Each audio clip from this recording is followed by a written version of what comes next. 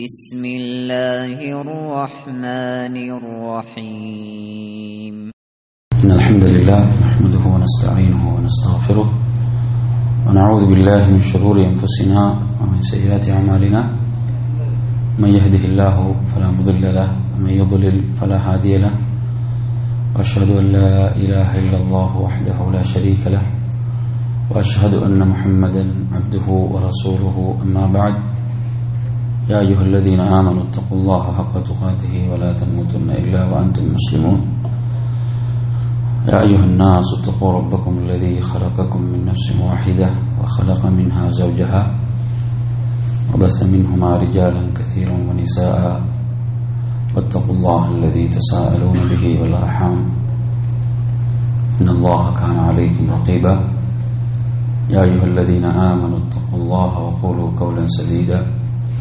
يصلح لكم أعمالكم ويغفر لكم ذنوبكم ومن يطع الله ورسوله فقد فاز فوزا عظيما فإن أصدق الحديث كتاب الله وخير الهدي هدي محمد صلى الله عليه وسلم وشر الأمور محدثاتها وكل محدثة بدعة وكل بدعة ضلالة وكل ضلالة في النار அன்பிற்குரிய நறுமை சகோதரர்களே,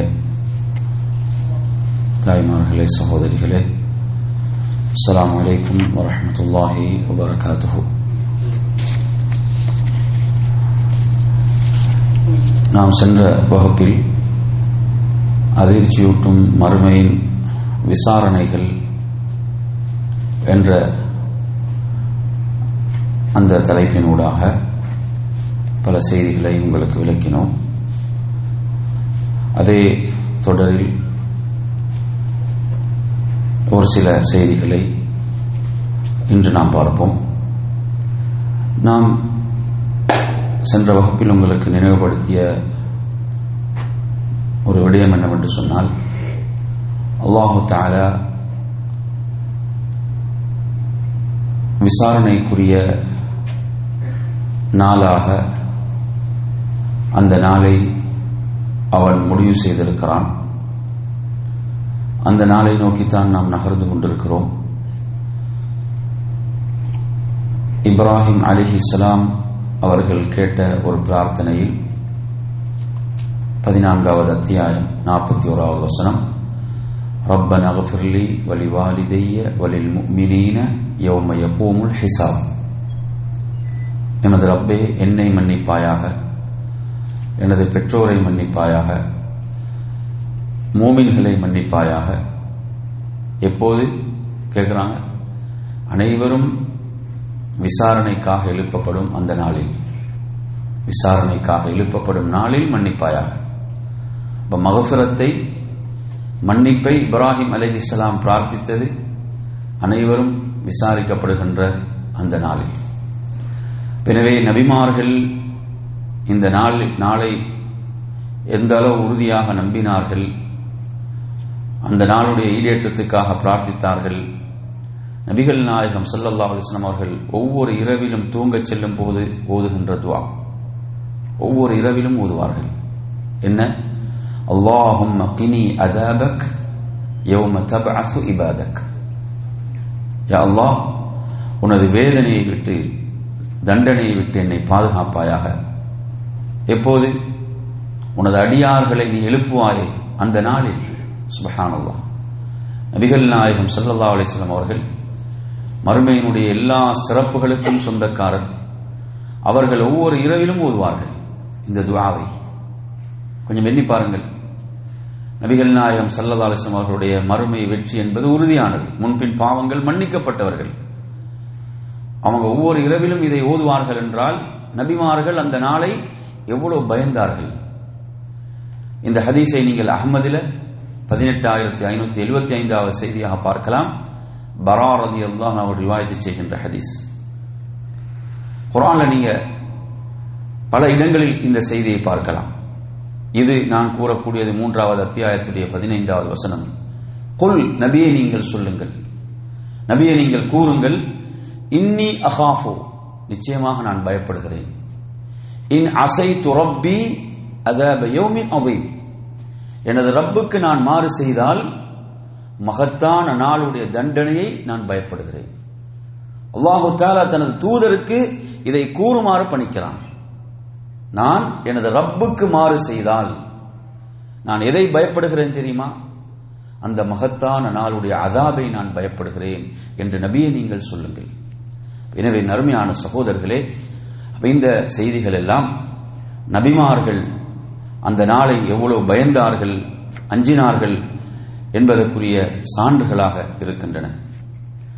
மறுமையினுடைய விசாரணைகளில் நிராகரிப்பாளர்கள், குஃப்ரில் உள்ளவர்கள் விசாரிக்கப்படுவார்களா இல்லையா, அவர்களுக்கு விசாரணை இருக்கிறதா இல்லையா, இது தொடர்பாக அறிஞர்களுக்கு மத்தியில் இருவிதமான கருத்துக்கள் இருக்கின்றன. அதாவது விசாரணை உண்டு என்று சொல்லக்கூடிய அறிஞர்கள் இருக்கிறார்கள், அதே போன்று அவர்களுக்கு விசாரணை கிடையாது என்று சொல்லக்கூடியவர்கள் இருக்கிறார்கள். அந்த இரண்டையும் இணைத்து நான் உங்களுக்கு இதை தெளிவுபடுத்துகிறேன். என் அருமை சகோதரர்களே, மறுமையுடைய நாளில் நிராகரிப்பாளர்கள், காபிர்கள் விசாரிக்கப்படுவார்கள் என்பதற்கு உள்ள சான்றுகள் இது குர்ஆனுடைய 28வது அத்தியாயத்துடைய 68வது வசனத்தில் அல்லாஹ் சொல்கிறான், வயௌம யுனாதீஹிம், அதாவது அல்லாஹ் அவர்களை அழைக்கக்கூடிய நாளில், அவர்கள் அழைக்கப்படுகின்ற நாளில், ஃபயகூலு ஐன ஷுரகாஇ அல்லதீன குன்தும் தஸ்உமூன், அல்லாஹ் என்ன கேட்பான் அவர்களிடம், முஷ்ரிக்குகளிடம் என்ன கேட்பான், அதாவது எனக்கு இணையானவர்கள் என்று நீங்கள் எண்ணிக்கொண்டிருந்தீர்களே அவர்கள் எங்கே என்று கேட்பான். நீங்க எனக்கு இணையாக்கினீர்களே, எனக்கு நிகராக வணங்கினீர்களே, அவர்கள் எங்கே என்று ரப்புல் ஆலமீன் கேட்பான். நறுமை சகோதரர்களே, சுப்ஹானல்லாஹ், قال الذين حق عليهم القول, அதாவது எவர்கள் மீது அல்லாஹ்வுடைய தண்டனையை பற்றிய வாக்கு உறுதியாகி விட்டதோ அவர்கள் சுப்ஹானல்லாஹ் என்ன சொல்வார்கள், ரப்பனா ஹாஉலாஇ அல்லதி அக்வைனா, அவர்கள் சொல்வார்கள், எமது இறைவா, நாங்கள் எவர்களை வழிகெடுத்தோமோ அவர்கள் இவர்கள்தான், நாங்கள் வழிகெட்டது போன்று நாம் அவர்களையும் என்ன செய்துவிட்டோம், நாம் வழிகெடுத்தோம், அவர்களையும் நாம் வழிகெடுத்தோம். தபர்ரஅனா இலைக மா கானூ இய்யானா யஅபுதூன், அதாவது நாம் உன்னிடம் அவர்களை விட்டும் விலகிக் கொண்டிருக்கவில்லை என்று கூறுவார்கள். அப்ப எனவே அவர்கள் கைவிடப்படுவார்கள். யாரை அவர்கள் வணங்கினார்களோ அவர்களால் என்ன செய்யப்படுவார்கள், அவர்கள் கைவிடப்படுவார்கள் என்பதை இந்த வசனம் நமக்கு சொல்கிறது. என் அருமையான சகோதரர்களை, அல்லாஹு தஆலா என்ன சொல்வான், உதுஉ ஷுரகாஅக்கும், உங்களுடைய தெய்வங்களை எல்லாம் அழையுங்கள், உங்களுடைய தெய்வங்களை நீங்கள் அழைத்து பிரார்த்தியுங்கள். என் அருமையான சகோதரர்களே, அல்லாஹ் என்ன சொல்வான், அவர்கள் அழைப்பார்கள் ஆனால் பதிலளிக்க மாட்டார்கள். பதிலளிப்பார்களா? அவர்கள் பதிலளிக்க மாட்டார்கள், அவர்கள் தண்டனையை காணுவார்கள் என்று ரப்புல் ஆலமீன் குர்ஆனிலே குறிப்பிடுகிறான். எனவே நறுமையான சகோதரர்களே, அதே போன்று இந்த நிராகரிப்பாளரிடம் கேட்கப்படுகின்ற மற்றும் ஒரு கேள்வி 28வது அத்தியாயம் அதில் 65வது வசனமாக வருகிறது, வயௌம யுனாதீஹிம் ஃபயகூலு மாதா அஜப்துமுல் முர்சலீன், அவர்களிடம் அல்லாஹ் என்ன செய்யப்படும், அவர்களை விசாரணைக்காக அழைக்கப்படும் அந்த நாளில் அல்லாஹு தஆலா அவர்களிடம் கேட்பான், நீங்கள் தூதர்களுக்கு என்ன பதில் கொடுத்தீர்கள், தூதர்களுக்கு என்ன பதில் கொடுத்தீர்கள், அழைத்தார்களே உங்களை, அவர்களுக்கு நீங்கள் எப்படி பதில் கொடுத்தீர்கள். ஃபஅமியத் அலைஹிமுல் அன்பா யௌமைதின் ஃபஹும் லா யதஸஅலூன், அல்லாஹ் என்ன சொல்கிறான், அந்நாளில் அவர்களுடைய விஷயங்கள் எல்லாம் என்ன செய்துவிடும், அது மூடலாகிவிடும், அவைகள் எல்லாம் ஒரு குருட்டுத்தனம் போன்று அவைகள் ஆகிவிடும், அவர்கள் ஒருவரை ஒருவர் விசாரித்துக் கொள்ளவும் மாட்டார்கள் என்று ரப்புல் ஆலமீன் சொல்கிறான். அதே போன்று 28வது அத்தியாயத்துடைய 74வது வசனத்தில் அல்லாஹு தஆலா சொல்கிறான், அல்லாஹ் அதே கேள்வியை கேட்கிறான். விசாரணைக்காக அவர்கள் அழைக்கப்படுகின்ற அந்த நாளில் அல்லாஹ் கேட்பான், எங்கே நீங்கள் வணங்கிய அந்த இணைகள், எனக்கு இணையாக ஆக்கினீர்களே, அவர்கள் எங்கே என்று அல்லாஹு தஆலா கேட்பான். என் அருமை சகோதரர்களே, வனஸஅனா மின் குல்லி உம்மத்தின் ஷஹீதா, அல்லாஹ் சொல்கிறான், ஒவ்வொரு சமுதாயத்திலிருந்தும் நாம் ஒரு சாட்சியை வைத்துக்கொண்டு, ஒவ்வொரு சமுதாயத்திலிருந்தும் ஒரு சாட்சியை வைத்துக்கொண்டு நாம் முஷ்ரிக்குகளை நோக்கி என்ன சொல்லுவோம், வகுல்னா ஹாத்து புர்ஹானக்கும், உங்களுடைய ஆதாரங்களை கொண்டு வாருங்கள், நீங்க வணங்கினீங்களே அதற்குரிய ஆதாரங்களை முன்வையுங்கள், கொண்டு வாருங்கள். ஃபஅலிமு, அறிந்து கொள்வார்கள், அன்னல் ஹக்க லில்லாஹ், அவர்கள் அறிந்து கொள்வார்கள், சத்தியம் என்பது உண்மை என்பது அல்லாஹ்வுக்கே சொந்தம் என்று அவர்கள் அறிந்து கொள்வார்கள். வதல்ல அன்ஹும் மா கானூ யஃப்தரூன், அவர்கள் இட்டுக்கட்டியவைகள் எல்லாம் அவர்களை விட்டும் மறைந்துவிடும் என்பதை அவர்கள் அறிந்து கொள்வார்கள். அப்ப அவர்களுக்கு என்ன செய்துவிடும்? அவை தெளிவாக புலப்பட்டு விடும் என்று ரப்புல் ஆலமீன் சொல்கிறான். அதே போன்று 37, 22 நீங்கள் எடுத்து பார்க்கலாம். அல்லாஹ் சொல்கிறான், உஹ்ஷுருல் லதீன ظلموا وازواجهم وما كانوا يعبدون, அநியாயம் செய்தார்களே அவர்களையும் அதே போன்று அவர்களுடைய துணைகளையும் அதே போன்று அவர்கள் வணங்கி கொண்டிருந்தவற்றையும் ஒன்று சேருங்கள், அனைவரையும் ஒன்று சேருங்கள். அவர்கள் யாரை வணங்கினார்களோ வணங்கியவர்கள், அதே போன்று வணங்கப்பட்டவர்கள், அவர்களுடைய குடும்பத்தினர் அனைவரையும் ஒன்று சேருங்கள். மின் தூனில்லாஹ், அல்லாஹ்வை அன்றி, ஃபஹதூஹும் இலா ஸிராத்தில் ஜஹீம். அல்லாஹ் என்ன சொல்கிறான்? அவர்களுக்கு நரகத்தின் பாதையை காட்டுங்கள், நரகத்தின் பாதைக்கு அவர்களை கொண்டு செல்லுங்கள் என்று சொல்லிவிட்டு சொல்கிறான், வகிஃபூஹும், அவர்களை அங்கு நிறுத்துங்கள். சுப்ஹானல்லாஹ், அல்லாஹ் என்ன சொல்கிறான்? அவர்களை நீங்கள் அங்கு நிறுத்துங்கள். இன்னஹும் மஸ்ஊலூன், நிச்சயமாக அவர்கள் விசாரிக்கப்பட வேண்டியவர்கள், அவர்கள் விசாரிக்கப்பட வேண்டியவர்கள் என்று ரப்புல் ஆலமீன் மலக்குகளுக்கு சொல்வான். எனவே நறுமையான சகோதரர்களே, இந்த வசனங்கள் எல்லாம் எதை நமக்கு சொல்கிறது என்றால், நிராகரிப்பாளர்கள் காஃபிர்கள் விசாரிக்கப்படுவார்கள் என்பதற்கான நிறைய சான்றுகள் குர்ஆன்ல இருக்குது, நிறைய ஆதாரங்கள் இருக்கின்றது. அதிலே மற்றொரு ஆதாரத்தை 43வது அத்தியாயத்துடைய 19வது வசனத்திலே நீங்கள் பார்க்கலாம். வஜஅலுல் மலாயிகத அல்லதீனஹும் இபாதுர் ரஹ்மானி இனாஸா, அதாவது ரஹ்மானுடைய அடியார்களாகிய மலக்குகளை என்ன செய்தார்கள்?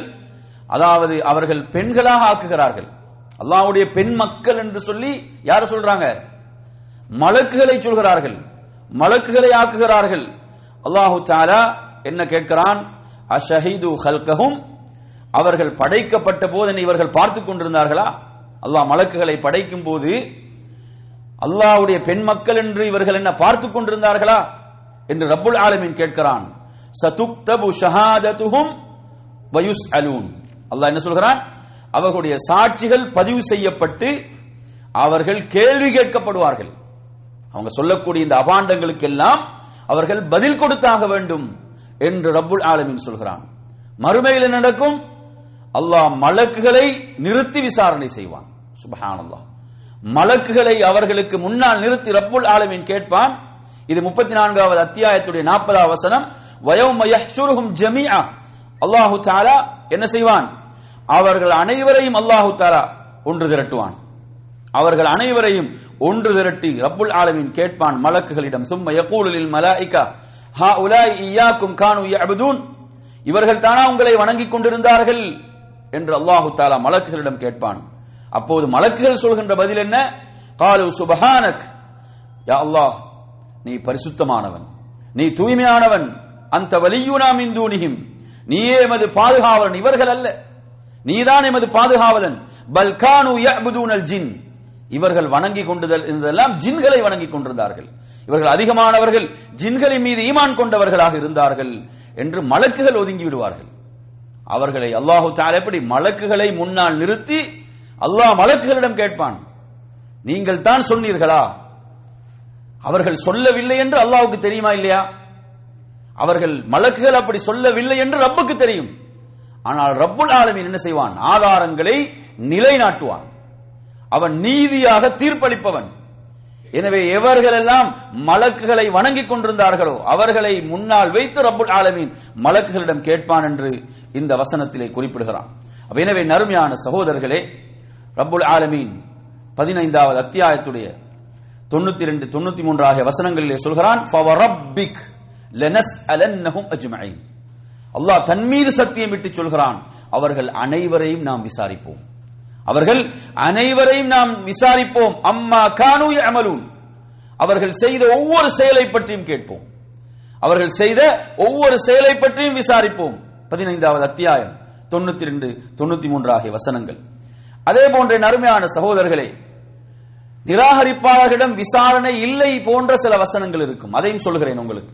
நான் இப்ப சொன்ன வசனங்கள் எல்லாம் அவர்கள் விசாரிக்கப்படுவார்கள் என்பதற்கான ஆதாரங்கள். அவங்க விசாரிக்கப்பட மாட்டார்கள் என்பதற்கான சில ஆதாரங்கள் 28வது அத்தியாயம் 78வது வசனத்தில் அல்லாஹ் தஆலா சொல்லும் போது, வலா யுஸ்அலு அன் துனூபிஹிமுல் முஜ்ரிமூன், குற்றவாளிகள் அவர்கள் செய்த பாவங்களை பற்றி கேள்வி கணக்கு கேட்கப்பட மாட்டார்கள் என்று வருகிறது. அதே போன்று ஃபயௌமைதின் லா யுஸ்அலு அன் தம்பிஹி இன்சும் வலா ஜான். எனவே அந்நாளில் மனிதர்களிடமோ ஜின்களிடமோ அவர்களுடைய பாவத்தை பற்றி கேட்கப்பட மாட்டாது என்று வருகிறது. ஹாதா யௌமு லா யன்திகூன், இது அவர்கள் பேச முடியாத நாள் என்று அல்லாஹ் தஆலா சொல்கிறான். வலா யுதனு லஹும் ஃபயஅ்ததிரூன், அன்றியும் புகழ் கூறவும் அவர்களுக்கு தப்புவதற்கு அவர்களுக்கு அனுமதி இல்லை, அனுமதிக்கப்பட மாட்டாது என்பதை ரப்புல் ஆலமீன் சொல்கிறான். எனவே நாம் இந்த இரண்டையும் இணைத்து விளங்குவது என்னவென்று சொன்னால், அறிஞர்கள் சொல்கின்ற முடிவு என்னவென்று சொன்னால், அதாவது காஃபிர்களிடம் நிராகரிப்பாளர்களிடம் என்ன விசாரணை இல்லை என்றால் மூமின்கள் விசாரிக்கப்படுவார்களே அது போன்ற விசாரணை கிடையாது. நான் சென்ற வகுப்புல பார்த்தோம் மூமின்கள் எப்படி விசாரிக்கப்படுவாங்க. சென்ற வகுப்பில் நான் உங்களுக்கு ஒரு ஹதீஸை சொன்னோம். மூமின்களுடைய விசாரணை எப்படி அமைய போகிறது நினைவு இருக்குதா உங்களுக்கு? அல்லாஹு தஆலா திரையை போடுவான். அல்லாஹு தஆலா திரையை போட்டு இரகசியமாக அல்லாஹு தஆலா மூமினான அடியாரிடம் கேட்பான், இந்த பாவத்தை செய்தாயா, இந்த பாவத்தை செய்தாயா, இந்த பாவத்தை செய்தாயா, இந்த பாவம் உனக்கு தெரியுமா? இப்படி அல்லாஹு தஆலா என்ன செய்வான்? அதாவது திரையை போட்டு இரகசியமாக அந்த மூமினை அல்லாஹ் விசாரிப்பான். அதிலும் அல்லாஹு தஆலா இந்த பாவத்தை நீ ஏன் செய்தாய் என்று கேட்க மாட்டான். இதை செய்தாயா, இதை செய்தாயா, இதை செய்தாயா என்றுதான் கேட்பானே தவிர ஏன் செய்தாய் என்று கேட்க மாட்டான். சுப்ஹானல்லாஹ். எனவே ஒரு நிராகரிப்பாளன் காஃபிர்களை பொறுத்தவரையில், நிராகரிப்பாளர்களை பொறுத்தவரையில் அவர்களுக்கு இப்படியான விசாரணை கிடையாது. அவர்கள் கேவலப்படுத்தப்படுவார்கள். அவர்கள் அந்த விசாரணையின் மூலம் அவர்களுடைய விசாரணை எப்படி என்றால், அவர்களிடத்தில் இந்த நான் இறுதியாக ஓதிய வசனங்களூடாக நீங்கள் புரிந்து கொள்ள வேண்டும், அவர்களை கண்ணியப்படுத்துகின்ற கௌரவிக்கின்ற போன்ற விசாரணைகள் கிடையாது. அவர்களிடம் என்ன விசாரணை என்றால், அவர்கள் இழிவுபடுத்தப்படுகின்ற கேவலப்படுத்தப்படுகின்ற அனைவர் முன்னாலும் அவர்கள் இழிவுபடுத்தப்படுகின்ற விசாரணை இருக்கும். அல்லாஹ் என்ன கேட்பான் அவர்களிடம்? லிமா ஃபஅல்தும் கதா, ஏன் இதை செய்தீர்கள், ஏன் இதை செய்தீர்கள், எதற்காக செய்தீர்கள் என்ற கேள்விகள். நான் உங்களுக்கு சென்ற வகுப்பிலே சொன்னேன், யாருடைய விசாரணை துருவி துருவி ஆராயப்படும். அல்லாஹு தஆலா யாரிடம் துருவி துருவி கேட்பானோ அல்லாஹ்வுடைய தூதர் சொன்னார்கள் அவன் அழிந்தான். அந்த விசாரணை யாருக்கு தான்? காவிர்களுக்கு அந்த விசாரணை தான் இருக்க போகிறது என்பதை நாம் புரிந்து கொள்ள வேண்டும். எனவே நறுமையான சகோதரர்களே, அப்ப அல்லாஹு தஆலா நிராகரிப்பாளர்களை விசாரிக்கிறான் என்றால் எதற்காக விசாரிக்கிறான்? அவர்களுடைய முடிவு நரகம்தான். அப்ப ஏன் விசாரணை, எதற்காக விசாரிக்கப்படுகிறார்கள்? அவர்கள் என்ன செய்யப்படுவார்கள்? அந்த ரப்பின் முன்னால் அவர்கள் விசாரிக்கப்படுவது அல்லாஹ்வுடைய நீதி, அவனுடைய அதில். அவன் நீதியானவன், அவன் நீதியானவன், நீதியாக தீர்ப்பளிப்பவன், அணு அளவும் அவன் அநீதி இழைப்பவன் அல்ல என்பதை நிரூபிப்பதற்காக அல்லாஹ் என்ன செய்வான்? காவிர்களை விசாரணை செய்வான். அவர்கள் விசாரிக்கப்படுவார்கள். அதே போன்ற நறுமையான சகோதரர்களே, அங்கு இருக்கக்கூடிய அனைவரும், அந்த மஹ்ஷருடைய பெருவெளியிலே இருக்கக்கூடிய அனைவரும் எதை அறிந்து கொள்ள வேண்டும்? இந்த காவிர்கள் நரகில் நுழைவிக்கப்படுகிறார்கள் என்று சொன்னால் அநியாயமாக நுழைவிக்கப்படவில்லை. அவர்கள் அநியாயமாக நுழைவிக்கப்படவில்லை. ரப்புடைய நீதியான தீர்ப்பினூடாக நுழைவிக்கப்படுகிறார்கள் என்பதை அனைவரும் அறிந்து கொள்வதற்காக ரப்புல் ஆலமீன் இப்படி செய்வான். அதே போன்ற அருமையான சகோதரர்களே, மஹ்ஷருடைய அந்த நிலையை பொறுத்தவரையில் ஒரே நிகழ்வு எல்லா இடத்திலும் இருக்காது. நிகழ்வுகள் மாறி மாறி என்ன செய்யும்? நிகழ்வுகள் காணப்படும் என்பதையும் நாம் புரிந்து கொள்ள வேண்டும். அது மாத்திரமல்லாமல் அந்த நிராகரிப்பாளர்களே நரகில் நுழைவிக்கப்படுகின்ற போது அவர்களே எதை ஏற்றுக்கொள்வார்கள் என்றால், நாம் இதில் நுழைவிக்கப்படுவதற்கு தகுதியானவர்கள். அல்லாஹ் சொல்கிறான், வகாலு லவ் குன்னா நஸ்மஉ அவ் நஅகிலு மா குன்னா ஃபி அஸ்ஹாபிஸ் ஸஈர். யாரையும் அவங்க பழித்து பேச மாட்டார்கள். அங்கு அவர்கள் சொல்வது, நாம் செவியேற்றிருந்தால், நாம் அந்த செய்திகளை கொஞ்சம் உள்வாங்கி சிந்தித்திருந்தோம் என்றால் நாம் இந்த நரகத்துக்குரியவர்களாக இருக்க மாட்டோம். அவர்கள் தங்களை தாங்களே தான் பழித்துக் கொள்வார்கள். ஃபஅதரஃபு பிதன்பிஹிம் ஃபஸுஹ்கன் லி அஸ்ஹாபிஸ் ஸஈர். அவர்கள் தங்கள் பாவங்களை ஒப்புக்கொள்வார்கள். ஒப்புக்கொண்டு அவர்கள் என்ன செய்வாங்க? அந்த நரகத்துக்குள் அவர்கள் நுழைவார்கள். அவர்களுக்கு கேடு என்று ரப்புல் ஆலமீன் சொல்கிறான்.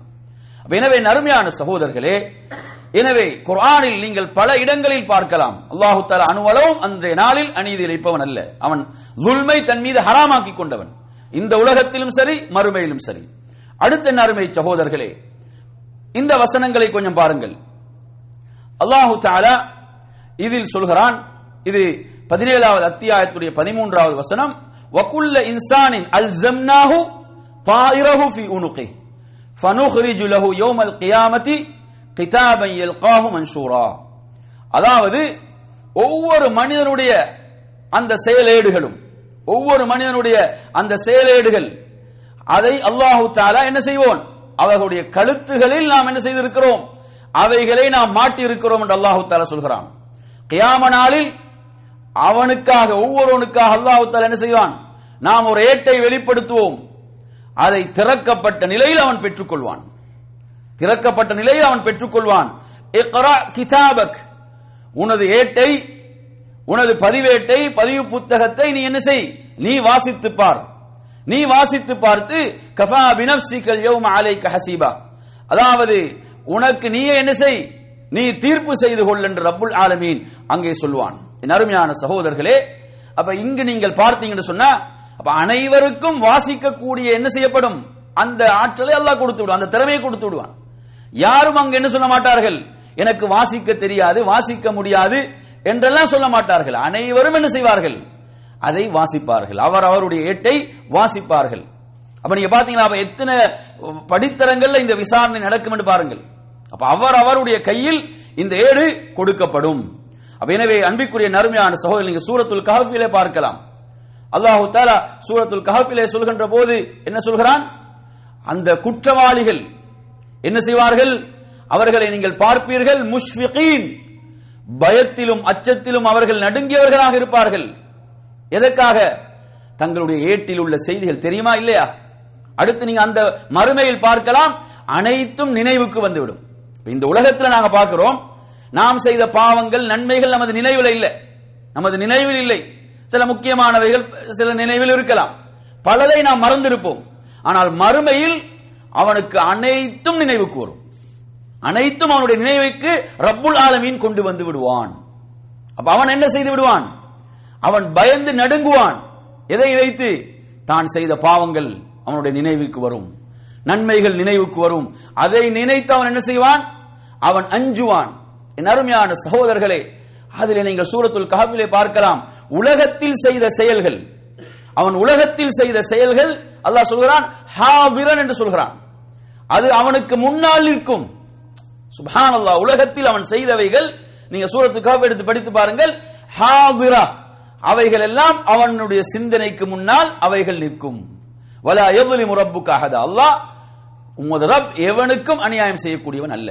அப்ப எனவே நறுமையான சகோதரர்களே, அப்ப இப்படியாக அந்த மறுமையுடைய நாளில் அவ்வளவு நீதியாக ரப்புல் ஆலமீன் நீதி செலுத்தக்கூடியவனாக இருப்பான் என்பதை நாம் புரிந்து கொள்ள வேண்டும். இந்த வசனங்களை நீங்கள் பார்க்கலாம், வௌதியல் கிதாப் ஃபத்தரல் முஜ்ரிமீன முஷ்ஃபிகீன மிம்மா ஃபீ, அவர்கள் பயந்து நடுங்குவார்கள் அதில் உள்ளவைகளை பார்த்து. அவர்கள் கைசேத வயகூலுன யா வைலதனா, கைசேதப்படுவார்கள். இது எந்த ஒரு சிறிய விடயம் பெரிய விடயம் எதை மீது விட்டு வைக்கவில்லை. வவஜது மா அமிலு ஹாதிரா, அவங்க உலகத்தில் செய்த செயல்களை எல்லாம் அங்கு காண்பார்கள். அவைகள் என்ன செய்யப்படும், கொஞ்சம் எடுத்து பாருங்க. ஒருத்தன் செய்யற தவற, ஒருத்தன் மறைமுகமா செய்யற தவற அவனுக்கு தெரியாம அதை வீடியோ பண்ணி அதை அவனுக்கு முன்னால் போட்டு காட்டினா எப்படி இருக்கும், கொஞ்சம் நினைச்சு பாருங்க. அல்லது அவனுடைய தவறாக அவன் பேசிய ஆடியோவை அதை ரெக்கார்ட் பண்ணி அது போட்டு காட்டினா எப்படி இருக்கும். இது மனிதன் கண்டுபிடித்தவைகளே இப்படி நடக்குதுன்றா, ரப்புல் ஆலமீன் அவன் அனைத்தையும் என்ன செய்வான், தன் முன்னால் காண்பான் என்று ரப்புல் ஆலமீன் சொல்கிறான். அப்ப எனவே நறுமையான சகோதரர்களே, அப்ப அந்த அடிப்படையில் அப்ப மறுமையுடைய விசாரணைகள் எப்படியெல்லாம் அமையும் என்பதை அல்லாஹு தஆலா அல் குர்ஆனில் பல இடங்களில் கூறிக்கொண்டிருக்கிறான். அடுத்ததாக நாம் இந்த தலைப்பிலே நாம் உங்களுக்கு தெளிவுபடுத்த போகின்ற விடயங்கள் என்னவென்று சொன்னால், அதாவது மறுமையுடைய விசாரணைகள் எதை பற்றி நாளை மறுமையில் விசாரிக்கப்படும், எதை பற்றி விசாரிக்கப்படும். இதற்கு ஆதாரமாக உங்களுக்கு ஓதி காட்டிய வசனம் 15வது அத்தியாயத்துடைய 92, 93 ஆகிய வசனங்களில் அல்லாஹு தஆலா சொல்கிறான், நாம் அவர்கள் அனைவரையும் விசாரிப்போம் என்று சொல்லிவிட்டு சொல்கிறான், அம்மா கானு யஅமலூன், அவர்கள் செய்த எல்லா செயல்களும் எல்லா செயல்களை பற்றியும் விசாரிக்கப்படும். என் அருமையான சகோதரர்களே, ரசூலுல்லாஹி ஸல்லல்லாஹு அலைஹி வஸல்லம் சொல்கிறார்கள், புகாரியில பதிவாக இருக்கிறது, 4406வது செய்தி. ரசூலுல்லாஹ் தனது இறுதி ஹஜ்ஜில் சொல்றாங்க. இறுதி ஹஜ்ஜில் மக்களுக்கு உரை நிகழ்த்தும் போது சொல்கிறார்கள், அபீ பக்ரா ரலியல்லாஹு அன்ஹு அறிவிக்கிறார்கள், ஃபஸதல்கௌன ரப்பக்கும், உங்களுடைய ரப்பை நீங்கள் சந்திப்பீர்கள், உங்களுடைய ரப்பை நீங்கள் சந்திப்பீர்கள். ஃபயஸ்அலுக்கும் அன் அமாலிக்கும், அவன் உங்களிடம் உங்கள் செயல்களை பற்றி கேட்பான். சுப்ஹானல்லாஹ். ரசூலுல்லாஹ் இறுதி ஹஜ்ஜிலே சொல்கிறார்கள், உங்களுடைய ரப்பை நீங்கள் சந்திப்பீர்கள், உங்களுடைய செயல்களை பற்றி அவன் உங்களிடம் விசாரிப்பான். அப்ப நாம் என்ன செய்ய வேண்டும்? அவைகளுக்கு கணக்கு கொடுக்க வேண்டும்.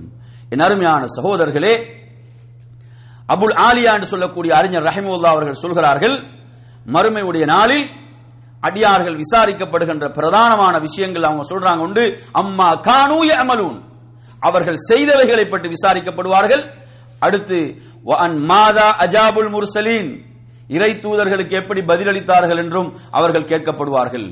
என் அருமையான சகோதரர்களே, மறுமையுடைய விசாரணைகளை நாம் ஒவ்வொன்றாக பார்ப்போம். இந்த ஒவ்வொன்றாக ஞாபகத்தில் வைத்துக் கொள்ளுங்கள். முதலாவது செய்தி புகாரில 893வது செய்தி.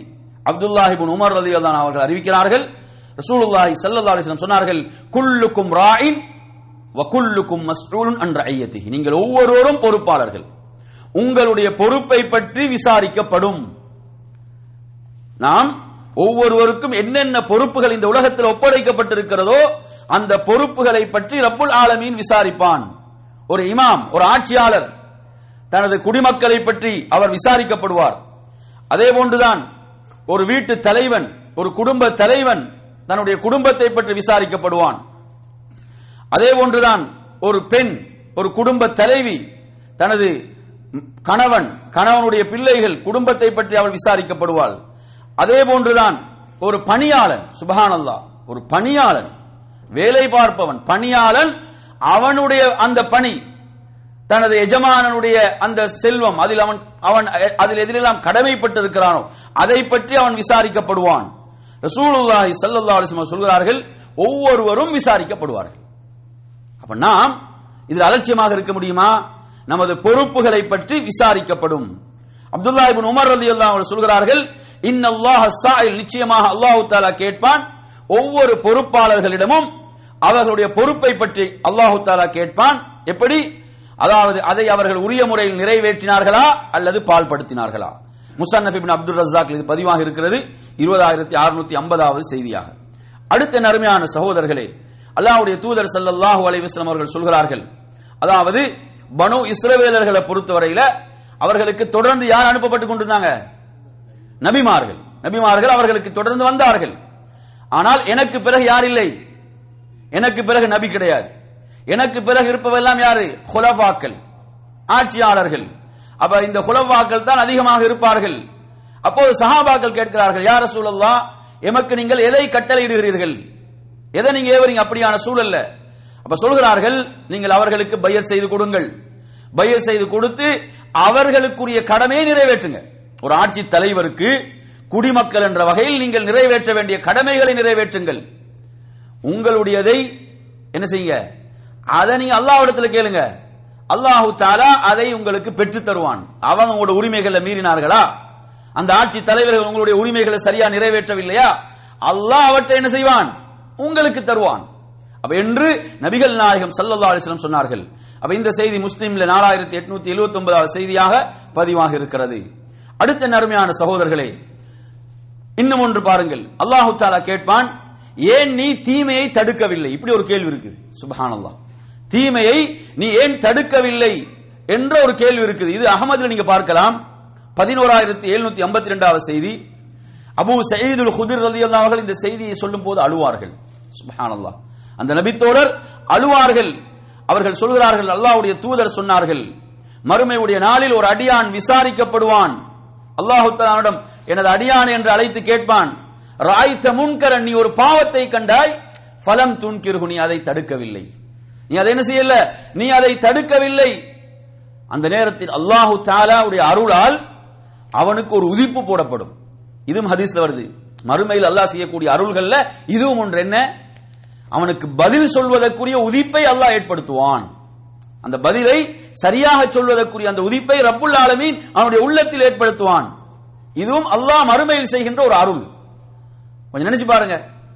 இந்த சாதாரண உலகத்திலே நாம் என்ன செய்யறோம்? சில இன்டர்வியூகள்ல நெருக்கடியில வாய் திணறி வார்த்தை வராம எவ்வளவு எல்லாம் தடுமாறுகிறோம்.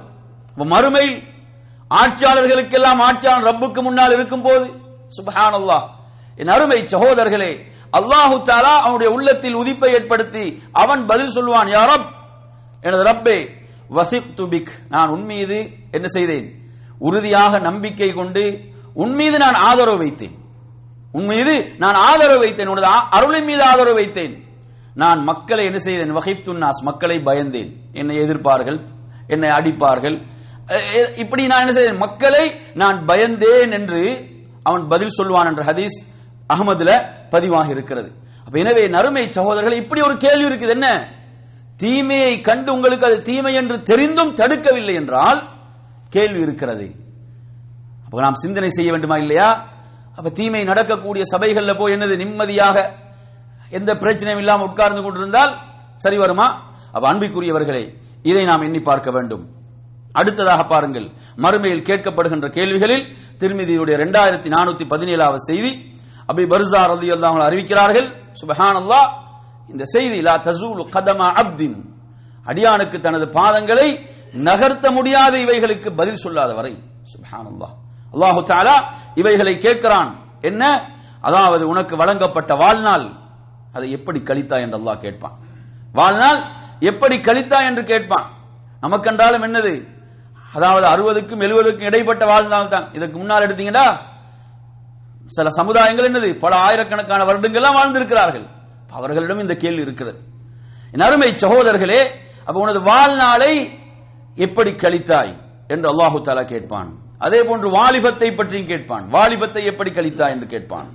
அதே போன்று நீ கற்ற இல்ம், அந்த இல்மின் படி எப்படி செயல்பட்டாய் அல்லாஹ் கேட்பான். இல்மை பற்றியும் கேட்பான். அதே போன்று செல்வம், அதை எப்படி சம்பாதித்தாய், அதை எப்படி செலவு செய்தாய். என் அருமையான சகோதரர்களே, அப்ப இந்த கேள்விகளுக்கெல்லாம் பதில் சொல்லாத வரை ஒருவனுக்கு தனது பாதங்களை நகர்த்த முடியாது என்றால் அப்ப நாம் சிந்தனை செய்ய வேண்டுமா இல்லையா? அப்ப இந்த கேள்விகளுக்கு நாம் நம்மை தயார்படுத்த வேண்டுமா இல்லையா? அடுத்த அருமையான சகோதரர்களே, மறுமையுடைய அந்த விசாரணைகளில் மனிதனுக்கு வழங்கப்பட்ட நிஅமத்துகள், அருள்களை பற்றி கேட்கப்படும். அருள்களை பற்றி கேட்கப்படும். குர்ஆன்ல நீங்க பாருங்க, 102வது அத்தியாயம் 8வது வசனம், சும்ம லதுஸ்அலுன்ன யௌமைதின் அனின் நஈம். அல்லாஹு தஆலா உங்களிடம் என்ன செய்வான்? நிஅமத்துகள், அருள்களை பற்றி உங்களிடம் கேட்பான், உங்களிடம் விசாரணை செய்வான். அதற்கு நாம் பதில் கொடுக்க வேண்டும். இது தொடர்பாக வரக்கூடிய ஹதீஸ்களை நாம் எடுத்து பார்ப்போம் என்றால், சுப்ஹானல்லாஹ், முஸ்லிம்ல பாருங்க ஒரு செய்தியை, 5434வது செய்தி. ஒரு முறை ரசூலுல்லாஹி ஸல்லல்லாஹு அலைஹி வஸல்லம் அவர்கள், அபூபக்கர் சித்திக் ரலியல்லாஹு அன்ஹு அவர்கள், உமர் ரலியல்லாஹு அவங்க 3 பேரும் தங்களுடைய வீட்டை விட்டு பசியின் காரணத்தால வெளியேறினார்கள் இல்லையா? அவங்க 3 பேரும் வெளியேறியது பசியின் காரணமாக. அப்போ அன்சாரி தோழருடைய அவர்களுடைய வீட்டுக்கு சென்று என்ன செய்தார்கள்? அவர் நல்ல முறையில் அவர்களுக்கு விருந்தளித்து நல்ல முறையில் கவனித்தார்கள். அவர்கள் சாப்பிட்டு முடிந்த பிறகு சுப்ஹானல்லாஹ், அல்லாஹ்வுடைய ரசூலோடு இருந்த 2 பேரும் யாரு? அபூபக்கர் சித்திக் ரலியல்லாஹு அன்ஹு அவர்கள், உமர் ரலியல்லாஹு அன்ஹு அவர்கள். இந்த உம்மத்தில் மிகச் சிறந்த, அல்லாஹ்வுடைய ரசூலுக்கு பிறகு மிகச் சிறந்த இருவர். அல்லாஹ்வுடைய தூதர் சொல்கிறார்கள், வல்லதி நஃப்ஸி பியதி, எனது உயிர் எவன் கைவசம் இருக்கிறதோ அவன் மீது சத்தியமிட்டு சொல்கிறேன், லதுஸ்அலுன்ன அன் ஹாதன் நஈம், இந்த அருளை பற்றி நீங்கள் விசாரிக்கப்படுவீர்கள். உங்களுடைய வீடுகளிலிருந்து உங்களை பசி வெளியேற்றியது இல்லையா? உங்களுடைய வீடுகளிலிருந்து உங்களை பசி வெளியேற்றியது. இப்போது நீங்கள் வயிறு நிறைய சாப்பிட்டு விட்டு திரும்புகிறீர்கள். இந்த நிஅமத்தை பற்றி அல்லாஹ் கேட்பான். நாம் இன்று அனுபவிக்கக்கூடிய வகை வகையான உணவுகள் கொஞ்சம் நினைச்சு பாருங்க. வகை வகையான உணவுகள், இதைகள் எல்லாம் என்ன செய்யப்படும்? விசாரிக்கப்படும். மற்றும் ஒரு செய்தியை நீங்க பார்க்கலாம், இந்த வசனம் இறங்கிய அந்த சந்தர்ப்பத்தில் என் அருமையான சகோதரர்களே, அப்துல்லா இப்னு ஜுபைர் இப்னு அவ்வாம் ரலியல்லாஹு அன்ஹு அறிவிக்கக்கூடிய செய்தியில் இந்த வசனம் இறங்கிய போது கேட்கிறார்கள், யா ரசூலல்லாஹ், ஃபஅய்யுன் நஈம், எந்த அருளை பற்றி நாம் கேட்கப்படுவோம்? அல் அஸ்வதான் அத் தம்ரு வல் மா, இந்த பேரித்த பழம் தண்ணீரை பற்றியா கேட்கப்படுவோம் என்று கேட்கிறான். என மதீனாவில் அவர்கள் அப்படி சில நாட்களை கழித்தார்கள். சுப்ஹானல்லாஹ். மதீனாவுல முஹாஜிர்கள் அனைத்தையும் விட்டு விட்டு மதீனாவுக்கு வந்தவர்கள், அவர்களுடைய உணவு பேரித்த பழமும் தண்ணீரும் தான். இதுதான் பல காலங்களுடைய உணவாக இருந்தது. அவர்கள் கேட்கிறார்கள், யா ரசூலல்லாஹ், இதை பற்றியா கேட்கப்படுவோம்? சிந்தித்து பாருங்க. நாம் இன்று அனுபவிக்கக்கூடிய நிஅமத்துகள், அருள்கள், இந்த வசனம் யாருக்கு இறங்கியது தெரியுமா? இவர்களுக்கு தான் இறங்கியது. இந்த பேரித்த பழத்தையும் தண்ணீரையும் உணவாக கொண்டார்களே, இவர்களுக்கு அருள பெற்ற வசனம் தான் இது. சும்ம லதுஸ்அலுன்ன யௌமைதின் அனின் நஈம். என் அருமையான சகோதரர்களே, அதே போன்று மற்றும் ஒரு நபித்தோழர் கேட்கிறார், இந்த வசனங்கள் அருள பெற்ற போது, யா ரசூலல்லாஹ் ஐயு நஈமின் துஸ்ஸல், எந்த அருளை பற்றி நாம் விசாரிக்கப்படுவோம்? இந்த தண்ணீர் பேரித்த பழத்தை பற்றியா, அல்லது எதிரிகளுடைய வாள்கள் எமது கழுத்துகளிலே இருக்கின்றனவே? மதீனாவில் அவ்வளவு பீதியில வாழ்றாங்க.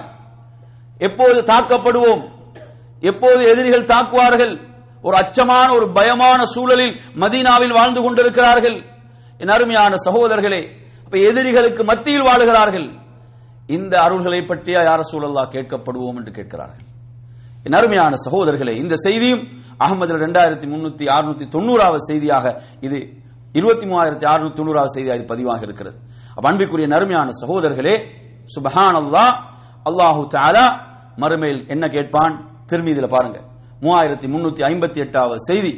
அபூ ஹுரைரா ரலியல்லாஹு அன்ஹு அறிவிக்கிறார்கள், மறுமையில் ஒரு அடியானிடம் அருள்கள் பற்றி முதல்ல எதை பற்றி தெரியுமா கேட்கப்படும்? நிஅமத்துகள், அருள்கள் தொடர்பாக முதலில் அவனிடம் விசாரிக்கப்படுவது எதை பற்றி என்று சொன்னால், அல்லாஹ் கேட்பான், அலம் நுசிஹ் லக ஜிஸ்மக், உனக்கு ஒரு ஆரோக்கியமான உடலை தரவில்லையா? ஆரோக்கியம், சிஹா. ரசூலுல்லாஹ் சொன்னாங்களே, 2 அருள்கள் புறக்கணிக்கப்பட்டு கொண்டிருக்கின்றன சொல்லி, 2 அருள்கள் துஷ்பிரயோகம் செய்யப்படுகின்றன சொன்னாங்களா இல்லையா? அதில் ஒரு அருள் தான் என்ன? அஸ்ஸிஹா, ஆரோக்கியம். அல்லாஹு தஆலா ஆரோக்கியத்தை பற்றி கேட்பான். உனக்கு ஆரோக்கியத்தை தந்தோமே, சிஹாவை தந்தோமே, இந்த அருள் விசாரிக்கப்படும். அதே போன்று உமக்கு நாம் குளிரான தண்ணீரை தந்தோமே, தண்ணீர் எவ்வளவு பெரிய அருள். இதுக்கு ஈடா, இந்த நிஅமத்துக்கு ஈடாக ஏதாவது வைக்க முடியுமா? கொஞ்சம் நினைச்சு பாருங்க. இந்த நிஅமத்தை பற்றி அல்லாஹ் கேட்பான். நறுமையான சகோதரர்களை, இந்த 2 அருள்களுக்கும் நாம் பதில் சொல்ல வேண்டும். இந்த 2 அருள்களுக்கும் பதில் சொல்லியாக வேண்டும். அதே போன்ற நறுமையான சகோதரர்களே, முஸ்லிம்ல பதிவாக இருக்கக்கூடிய செய்தி 7628வது செய்தி. அபூ ஹுரைரா ரலியல்லாஹு அன்ஹு அறிவிக்கிறார்கள், அல்லாஹு தஆலா மறுமையில் ஒருவனிடம் கேட்பான், எப்படி? நான் உன்னை கண்ணியப்படுத்தவில்லையா? உனக்கு நான் பொருளாதாரத்தை தரவில்லையா? உனக்கு நான் திருமணம் முடித்து வைக்கவில்லையா? உனக்கு ஒட்டகங்களை, குதிரைகளை எல்லாம் உனக்கு வசப்படுத்தி தரவில்லையா? உனக்கு பதவியை தரவில்லையா? அந்தஸ்தை தரவில்லையா? என்ன சொல்வான்? பலா பலா பலா, ஆம், அனைத்தையும் தந்தாய், அனைத்தையும் செய்தாய் என்று அவன் சொல்வான். அடுத்து அல்லாஹ் கேட்கக்கூடிய கேள்வி என்ன தெரியுமா? சுப்ஹானல்லாஹ், இந்த கேள்வியை கொஞ்சம் கவனிங்க. அஃபவனன்த அன்னக முலாகி, நீ என்னை சந்திப்பாய் என்று நீ நம்பிக்கை கொண்டாயா, எண்ணினாயா? அல்லாஹு தஆலா கேட்கும் போது அவன் சொல்வான், லா, இல்லை, உன்னை சந்திப்பேன், உன்னை சந்திப்பேன் என்று நான் என்ன செய்யவில்லை, நம்பிக்கை கொள்ளவும் இல்லை, எண்ணவும் இல்லை. அது ஒரு கற்பனையாகத்தான் என்ன செய்கிறார்கள், சொல்லிக் கொண்டிருக்கிறார்கள். அல்லாஹ் என்ன தெரியுமா சொல்வான்? ஃபயகூல் ஃபஇன்னி அன்சாக கமா நஸீதனி, நீ எப்படி என்னை மறந்தாயோ அதுபோன்று நானும் உன்னை மறந்து விட்டேன். சுப்ஹானல்லாஹ். என் அருமை சகோதரர்களே, அதே போன்று இன்னும் ஒருவனிடம் கேட்கப்படும், அவனும் இதே போன்று பதில் சொல்வான். இவர்கள் எல்லாம் காஃபிர்கள். மூன்றாவதாக ஒருவனிடம் அல்லாஹு தஆலா இதே கேள்விகளை கேட்பான். கேட்கும் போது அவன் சொல்வான், யா ரப்பி ஆமன்து பிக், நான் உன்னை ஈமான் கொண்டேன், உனது வேதம், உனது தூதர்கள், நான் இவர்களை எல்லாம் நம்பிக்கை கொண்டேன், நான் தொழுதேன், நோன்பு வைத்தேன், சதகா செய்தேன் என்று அவன் சொல்வான். அல்லாஹ்வை எப்படியெல்லாம் புகழ வேண்டுமோ அப்படியெல்லாம் புகழ்வான்.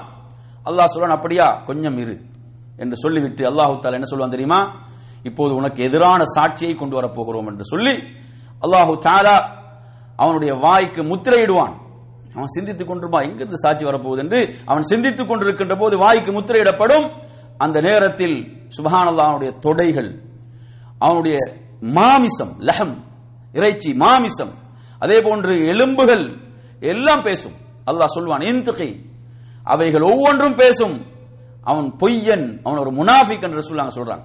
ஒரு முனாஃபிக் அவன், அப்படித்தான் அவனுக்கு சாட்சி நிறுவப்படும். அல்லாஹ்வுடைய கோபம் அவன் மீது இறங்கிவிடும் என்று நபிகள் நாயகம் ஸல்லல்லாஹு அலைஹி வஸல்லம் சொன்னார்கள். அப்ப அருள்களை எல்லாம் சொல்லி அல்லாஹ் விசாரிப்பான், நியமத்துகளை எல்லாம் சொல்லி அல்லாஹ் விசாரிப்பான். என் அருமை சகோதரர்களே, அதே போன்று மற்றும் ஒரு செய்தியை பாருங்கள். ஆதமுடைய மகன் 2 வெறுக்கிறான். ரசூலுல்லாஹ் சொல்றாங்க, ஒரு அற்புதமான செய்தி. ஆதமுடைய மகன் 2 விஷயங்களை வெறுக்கிறான். ஒன்று என்ன?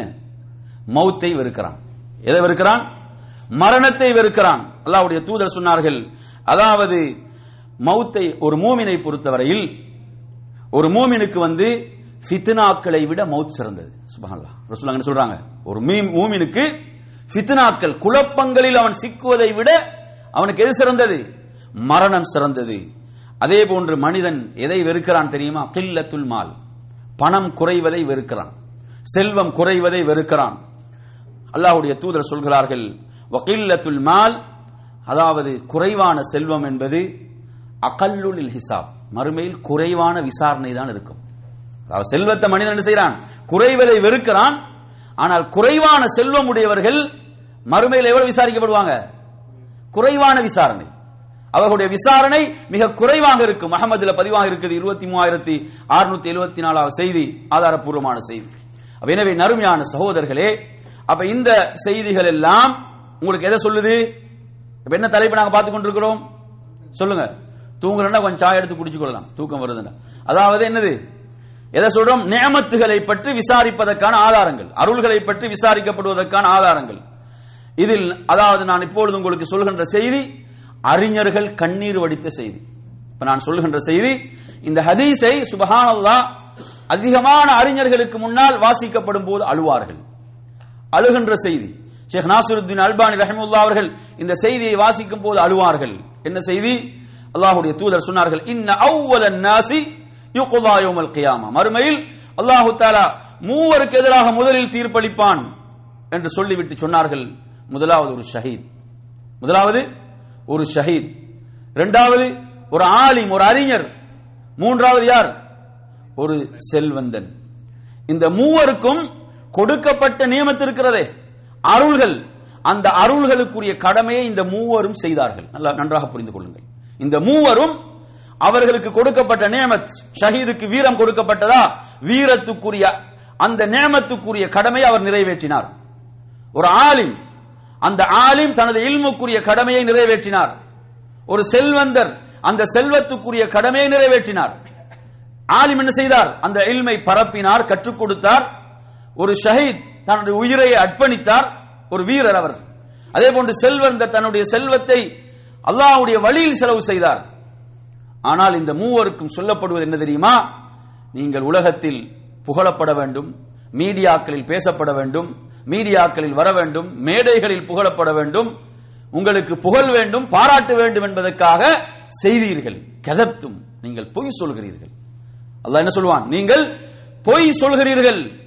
அந்த மூவரும் நரகத்தில் தூக்கி எறியப்படுவார்கள். அபூ ஹுரைரா ரலியல்லாஹு அன்ஹு இந்த செய்தியை சொல்கின்ற போது மயக்கமுட்டார்கள் என்பதை பார்க்கிறோம். என் அருமையான சகோதரர்களே, இவர்களை கொண்டுதான் நரகம் எரிக்கப்படும் என்று திருமீதில் ஹதீஸ் பதிவாகிறது. அப்ப அருள்கள், நேமத்துகளுக்குரிய கடமையை செய்தார்கள், ஆனால் அல்லாஹ்வுக்காக செய்யவில்லை. பிரச்சனை எங்கன்னு பாத்தீங்களா? நேமத், அல்லாஹ் கொடுத்த அருளுக்குரிய கடமையை நிறைவேற்றினார்கள், ஆனால் அல்லாஹ்வுக்காக செய்யவில்லை. நாம் எப்போதும் அல்லாஹ்விடத்தில் இஹ்லாஸுக்காக பிரார்த்திக்க வேண்டும். என் அருமையான சகோதரர்களே, இஹ்லாஸ், அந்த இஹ்லாஸை கேட்டுக்கொண்டே இருக்க வேண்டும். அல்லாஹ்விடத்தில் நாம் ரியாவை, முஹஸ்துதியை விட்டு பாதுகாப்பு தேடிக்கொண்டே இருக்க வேண்டும். என்ற நாம் செய்யக்கூடியதே குறைவானவைகள், அந்த குறைவான அமலையும் அழித்துவிடும் இந்த முஹஸ்துதி. பண்பிற்குரியவர்களே, அதிகமான அறிஞர்கள் இந்த ஹதீஸை வாசிக்கும் போது அழுவார்கள், அவர்களை அறியாமலே கண்ணீர் வரும். அப்படிப்பட்ட செய்தி இது. அப்ப எனவே அருள்கள், நேமத்துகளை பற்றி மறுமையில் விசாரிக்கப்படும். அப்ப நாம் நேமத்துகளை எப்படி பயன்படுத்துகிறோம்? ரசூலுல்லாஹி ஸல்லல்லாஹு அலைஹி வஸல்லம் அவர்கள் இந்த 2 கை அளவு தண்ணீரில் என்ன செய்வார்கள்? வுது செய்வார்கள். இந்த கையுடைய 4 அள்ளின் மூலம் என்ன செய்வாங்க? ரசூலுல்லாஹ் குளிப்பார்கள். ஏன் ரசூலுல்லாஹ் செய்தார்கள்? மறுமையில் விசாரிக்கப்படுவோம், மறுமையில் கேள்வி இருக்கிறது, இவைகளுக்கெல்லாம் கணக்கு கொடுக்க வேண்டும். சுப்ஹானல்லாஹ், அல்லாஹ்வுடைய ரசூல் எவ்வளவு பயந்தார்கள் அந்த நாளை, கொஞ்சம் எண்ணி பாருங்கள். அன்பிற்குரிய நறுமையான சகோதரர்களே, நாம் உண்மையில் அந்த உணர்வோடு தான் இந்த உலக வாழ்வை நாம் இந்த இன்பங்களை அனுபவித்துக் கொண்டிருக்கிறோமா, சிந்தனை செய்ய கடமைப்பட்டிருக்கிறோம். அடுத்ததாக அருமையான சகோதரர்களே, மறுமையிலே விசாரிக்கப்படக்கூடிய, நான் முதலாவது உங்களுக்கு இதுல இந்த தலைப்பில் என்ன சொன்னேன், எவைகள் விசாரிக்கப்படும் என்று சொன்னேன். முதலாவது சொன்னது என்ன, நியமத்துகளை பற்றி ஒன்று சொன்னேன். நியமத்துகளுக்கு முன்னால் உங்களுக்கு எதை சொன்னேன், ஆரோக்கியத்தை பற்றி உங்களுக்கு சொன்னேன் இல்லையா. அதே போன்று 4 கேள்விகள் அல்லது 5 கேள்விகளுக்கு பதில் சொல்லாத வரை பாதங்களை நகர்த்த முடியாது என்ற ஹதீஸை படித்தோம். இப்படியான அடுத்து நீங்க இதுல எடுத்து பார்த்தீங்கன்னு சொன்னா, அதாவது ஒப்பந்தங்கள். நாம் என்ன செய்கிறோம், ஒப்பந்தங்கள் செய்கிறோமா இல்லையா. ஒருவருக்கு வாக்குறுதி கொடுக்கிறோம், உறுதிமொழி கொடுக்கிறோம், ஒப்பந்தம் செய்கிறோம். இந்த ஒப்பந்தங்களை பற்றி நிச்சயமாக மறுமையில் விசாரிக்கப்படும். அது என்ன செய்து, ஒப்பந்தத்தை போட்டு அதை நாங்க மூசா அலைஹிஸ்ஸலாம் அவர்கள் என்ன சொன்னார்கள், மூசா அலைஹிஸ்ஸலாம் அவர்கள் சொல்லும் போது சொல்கிறார்கள், அதாவது வல்லாஹு அலா மா நகூலு வகீல், அதாவது நாம் சொல்லக்கூடிய வார்த்தைகளுக்கு அல்லாஹ் பொறுப்பாளனாக இருக்கிறான். மூசா அலைஹிஸ்ஸலாம் அவர்கள் என்ன சொன்னார்கள், நாம் சொல்லக்கூடிய வார்த்தைக்கு அந்த ரப்புல் ஆலமீன் அதை பொறுப்பேற்றுக்கிறான் என்று சொன்னார்கள். அப்ப ஒப்பந்தங்கள், உறுதிமொழிகள் அப்ப அல்லாஹ்விடத்தில் விசாரிக்கப்படும் என்பதற்கு நீங்க குர்ஆன்ல பார்க்கலாம். 17வது அத்தியாயத்துடைய 34வது வசனம், இன்னல் அஹ்த கான மஸ்ஊலா, நிச்சயமாக ஒப்பந்தங்கள் என்ன செய்யப்படும், விசாரணைக்கு உட்படுத்தப்படும். அல்லாஹ் விசாரணை செய்வான். நீங்க போட்டுக்கொண்ட ஒப்பந்தங்களை பற்றி விசாரிக்கப்படும். அதே கருத்தை தருகின்ற வசனம், அதே போன்று நீங்கள் 33வது அத்தியாயம் அஹ்ஸாபுடைய 15வது வசனத்திலும் பார்க்கலாம். ஒப்பந்தங்களில் மிகப்பெரிய ஒப்பந்தம் தான் நான் ரப்போடு போட்டுக்கொண்ட ஒப்பந்தம். என்ன ஒப்பந்தம் அது? அல்லாஹ் குர்ஆனில் அதை சொல்கிறான். 7வது அத்தியாயம் 172வது வசனத்தில், அலஸ்து பிரப்பிக்கும், நான் உங்களுடைய ரப் இல்லையா என்று அல்லாஹ் தஆலா கேட்டான். அதற்கெல்லாம் நாம் ஆம் என்று சொல்லிவிட்டு வந்திருக்கிறோம். நாம் நமக்கே எதிரான சாட்சிகளாக நாம் இருப்போம் ரப்புக்கு கட்டுப்படவில்லை என்றால்.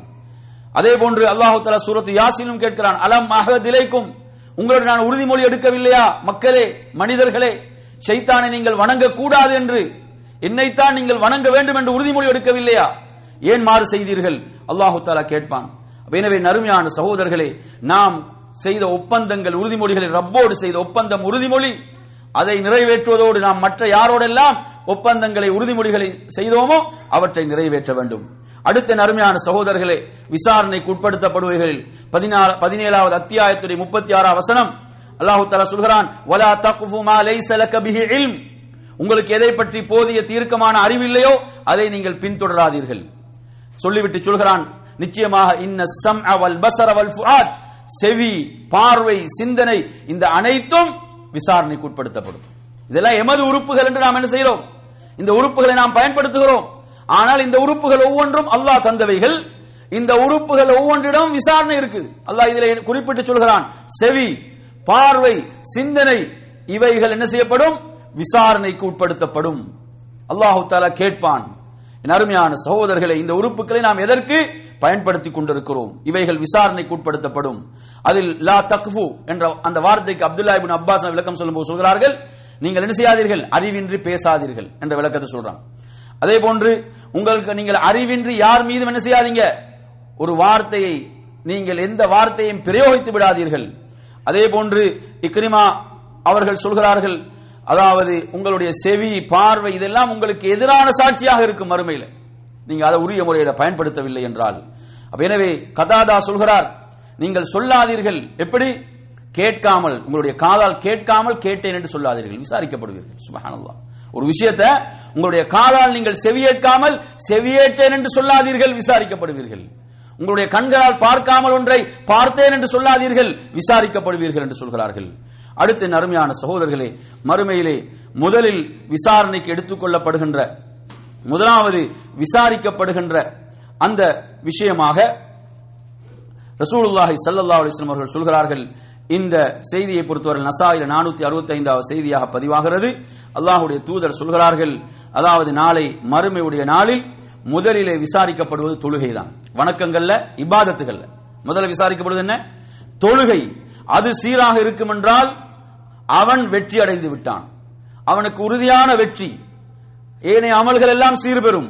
அது சீர்கட்டு விட்டால் அவன் நஷ்டம் அடைந்து விட்டான், தோல்வி அடைந்து விட்டான், ஏனைய அமல்கள் எல்லாம் சீர்கட்டு விடும். அப்ப தொழுகை சுப்ஹானல்லாஹ் எவ்வளவு முக்கியமான ஒரு வணக்கம். அப்ப தொழுகை பால்படுத்தக்கூடியவர்களாக நானும் நீங்களும் இருப்போம் என்று சொன்னால் வேற எதையும் நம்மிடம் எதிர்பார்க்க முடியாது. எனவே தொழுகை மறுமையில் முதலில் விசாரிக்கப்படுகின்ற இபாதத்துகளில் முதலில் விசாரிக்கப்படுகின்ற விடயம் தொழுகையாக இருக்கிறது. தொழுகையில் நாம் மிக கவனமாக இருக்க வேண்டும். அடியார்களுக்கு மத்தியில், மக்களுக்கு மத்தியில் முதலில் எந்த விஷயத்தில் தீர்ப்பளிக்கப்படும் என்றால், புகாரியில் 6533வது செய்தி, அப்துல்லா ரலியல்லாஹு அன்ஹு ரிவாயத் செய்கிறார்கள், அவ்வலு மா யுக்லா பைனன் நாஸ் பித்திமா, மக்களுக்கு மத்தியில் முதலில் தீர்ப்பளிக்கப்படுவது எந்த விஷயத்தில்? இரத்தம் விஷயத்தில். ஒருவனை கொன்றுவிட்டால், கொலை செய்தால், அந்த விஷயம்தான் என்ன செய்யப்படும்? முதலில் தீர்ப்புக்கு எடுத்துக் கொள்ளப்படும் என்று நபிகள் நாயகம் ஸல்லல்லாஹு அலைஹி வஸல்லம் அவர்கள் குறிப்பிடுகிறார்கள். எந்த அளவுக்கு நசாயில் ஒரு செய்தி வருகிறது என்று சொன்னால், அதாவது அந்த மனிதன் என்ன செய்வான் என்று சொன்னால், தன்னை கொன்றானே அவனை பிடித்துக் கொண்டு ரப்பிடத்திலே வந்து சொல்லுவான், ஹாதா கத்தலனி, இவன் என்னை கொன்றான், இவன் என்றே என்னை கொன்றான். யா அல்லாஹ், நீ இவனிடம் கேள், எதற்காக நீ இவன் என்னை கொன்றான் என்று கேள். லிமா கத்தல்தோ, என்னை இவன் ஏன் கொன்றான் என்று கேள் என்று சொல்லி அல்லாஹ்விடத்திலே ரப்பிடத்திலே சொல்வான். என் அருமையான சகோதரர்களை கொஞ்சம் எண்ணி பாருங்கள். ரப்புல் ஆலமீன் எந்த அளவுக்கு நீதியாக தீர்ப்பளிப்பான். ஒரு கொம்பில்லாத ஆட்டை, ஒரு கொம்புள்ள ஆடு இந்த உலகத்தில் குத்தி இருந்தால் அந்த இரண்டையும் ரப்புல் ஆலமீன் எழுப்பி அந்த ஆட்டுக்கு, கொம்பில்லாத ஆட்டுக்கு இரு கொம்புகளை கொடுத்து அல்லாஹு தஆலா குத்தச் செய்து என்ன செய்வான்? தீர்ப்பளிப்பான் என்ற ஹதீஸ் இருக்கின்ற போது சுப்ஹானல்லாஹ், நினைச்சு பாருங்க. எனவே நறுமையான சகோதரர்களே, இப்படியாக இந்த செய்திகள் எல்லாம் எதை சொல்கிறது? மறுமையில் எப்படியெல்லாம் இந்த விசாரணை அமைய போகிறது என்பதை இந்த செய்திகள் நமக்கு கூறிக்கொண்டிருக்கின்றன. அடுத்ததாக நறுமையான சகோதரர்களே, இந்த தலைப்பிலே நான் உங்களுக்கு சொல்ல போவது, நாளை மறுமையுடைய நாளில் விசாரணைகள் எந்த அடிப்படையில், என்ன அடிப்படைகளில் விசாரணை அமையும், என்ன அடிப்படைகள், அதற்குரிய அடிப்படைகள் என்ன, அப்படி என்ற தலைப்பு. இதிலே முதலாவது விஷயம் என்னவென்று சொன்னால், என்னென்ன அடிப்படைகள் என்று சொல்வதில், அதாவது அல் அத்லு தாம், அல்லாஹ்வுடைய பூர்ணமான முழுமையான நீதி, அதுதான் அடிப்படை. முழுமையான நீதியின் ஊடாகத்தான் அங்கு என்ன செய்யப்படும்? விசாரணைகள் நடைபெறும். அதற்கு நிறைய வசனங்கள் குர்ஆனில் ஆதாரமாக நான் உங்களுக்கு அதிலே சொன்னேன். லா துல்மல் யௌம், இந்த நாளில் யாரும் அநியாயம் செய்யப்பட மாட்டார்கள் என்று ரப்புல் ஆலமீன் அறிவிக்கிறான். அதே போன்று வலா யுظ்லமூன ஃபதீலா, அணுவளவும் அநியாயம் செய்யப்பட மாட்டார்கள். வலா யுظ்லமூன நகீரா, இம்மியேனும் அநியாயம் செய்யப்பட மாட்டார்கள். இப்படி குர்ஆன்ல வருகிறது. அதே போன்று அதாவது அணுவளவு நன்மை செய்திருந்தாலும் வழங்கப்படுவார்கள், அணுவளவு தீமை செய்திருந்தாலும் வழங்கப்படும். எனவே இந்த செய்திகள் எல்லாம் நமக்கு எதை சொல்கிறது என்று சொன்னால், நீதியாக அங்க தீர்ப்பு நடக்கும். இது முதலாவது அடிப்படை. இரண்டாவது அடிப்படை என்னவென்று சொன்னால், எல்லா விசாரணைகளும் எதன் அடிப்படையில் அமையும்? அங்கு எல்லாம் பதியப்பட்டிருக்கும். மஹ்சூபும் மக்தூபுன், ஒவ்வொன்றும் பதியப்படுது இல்லையா?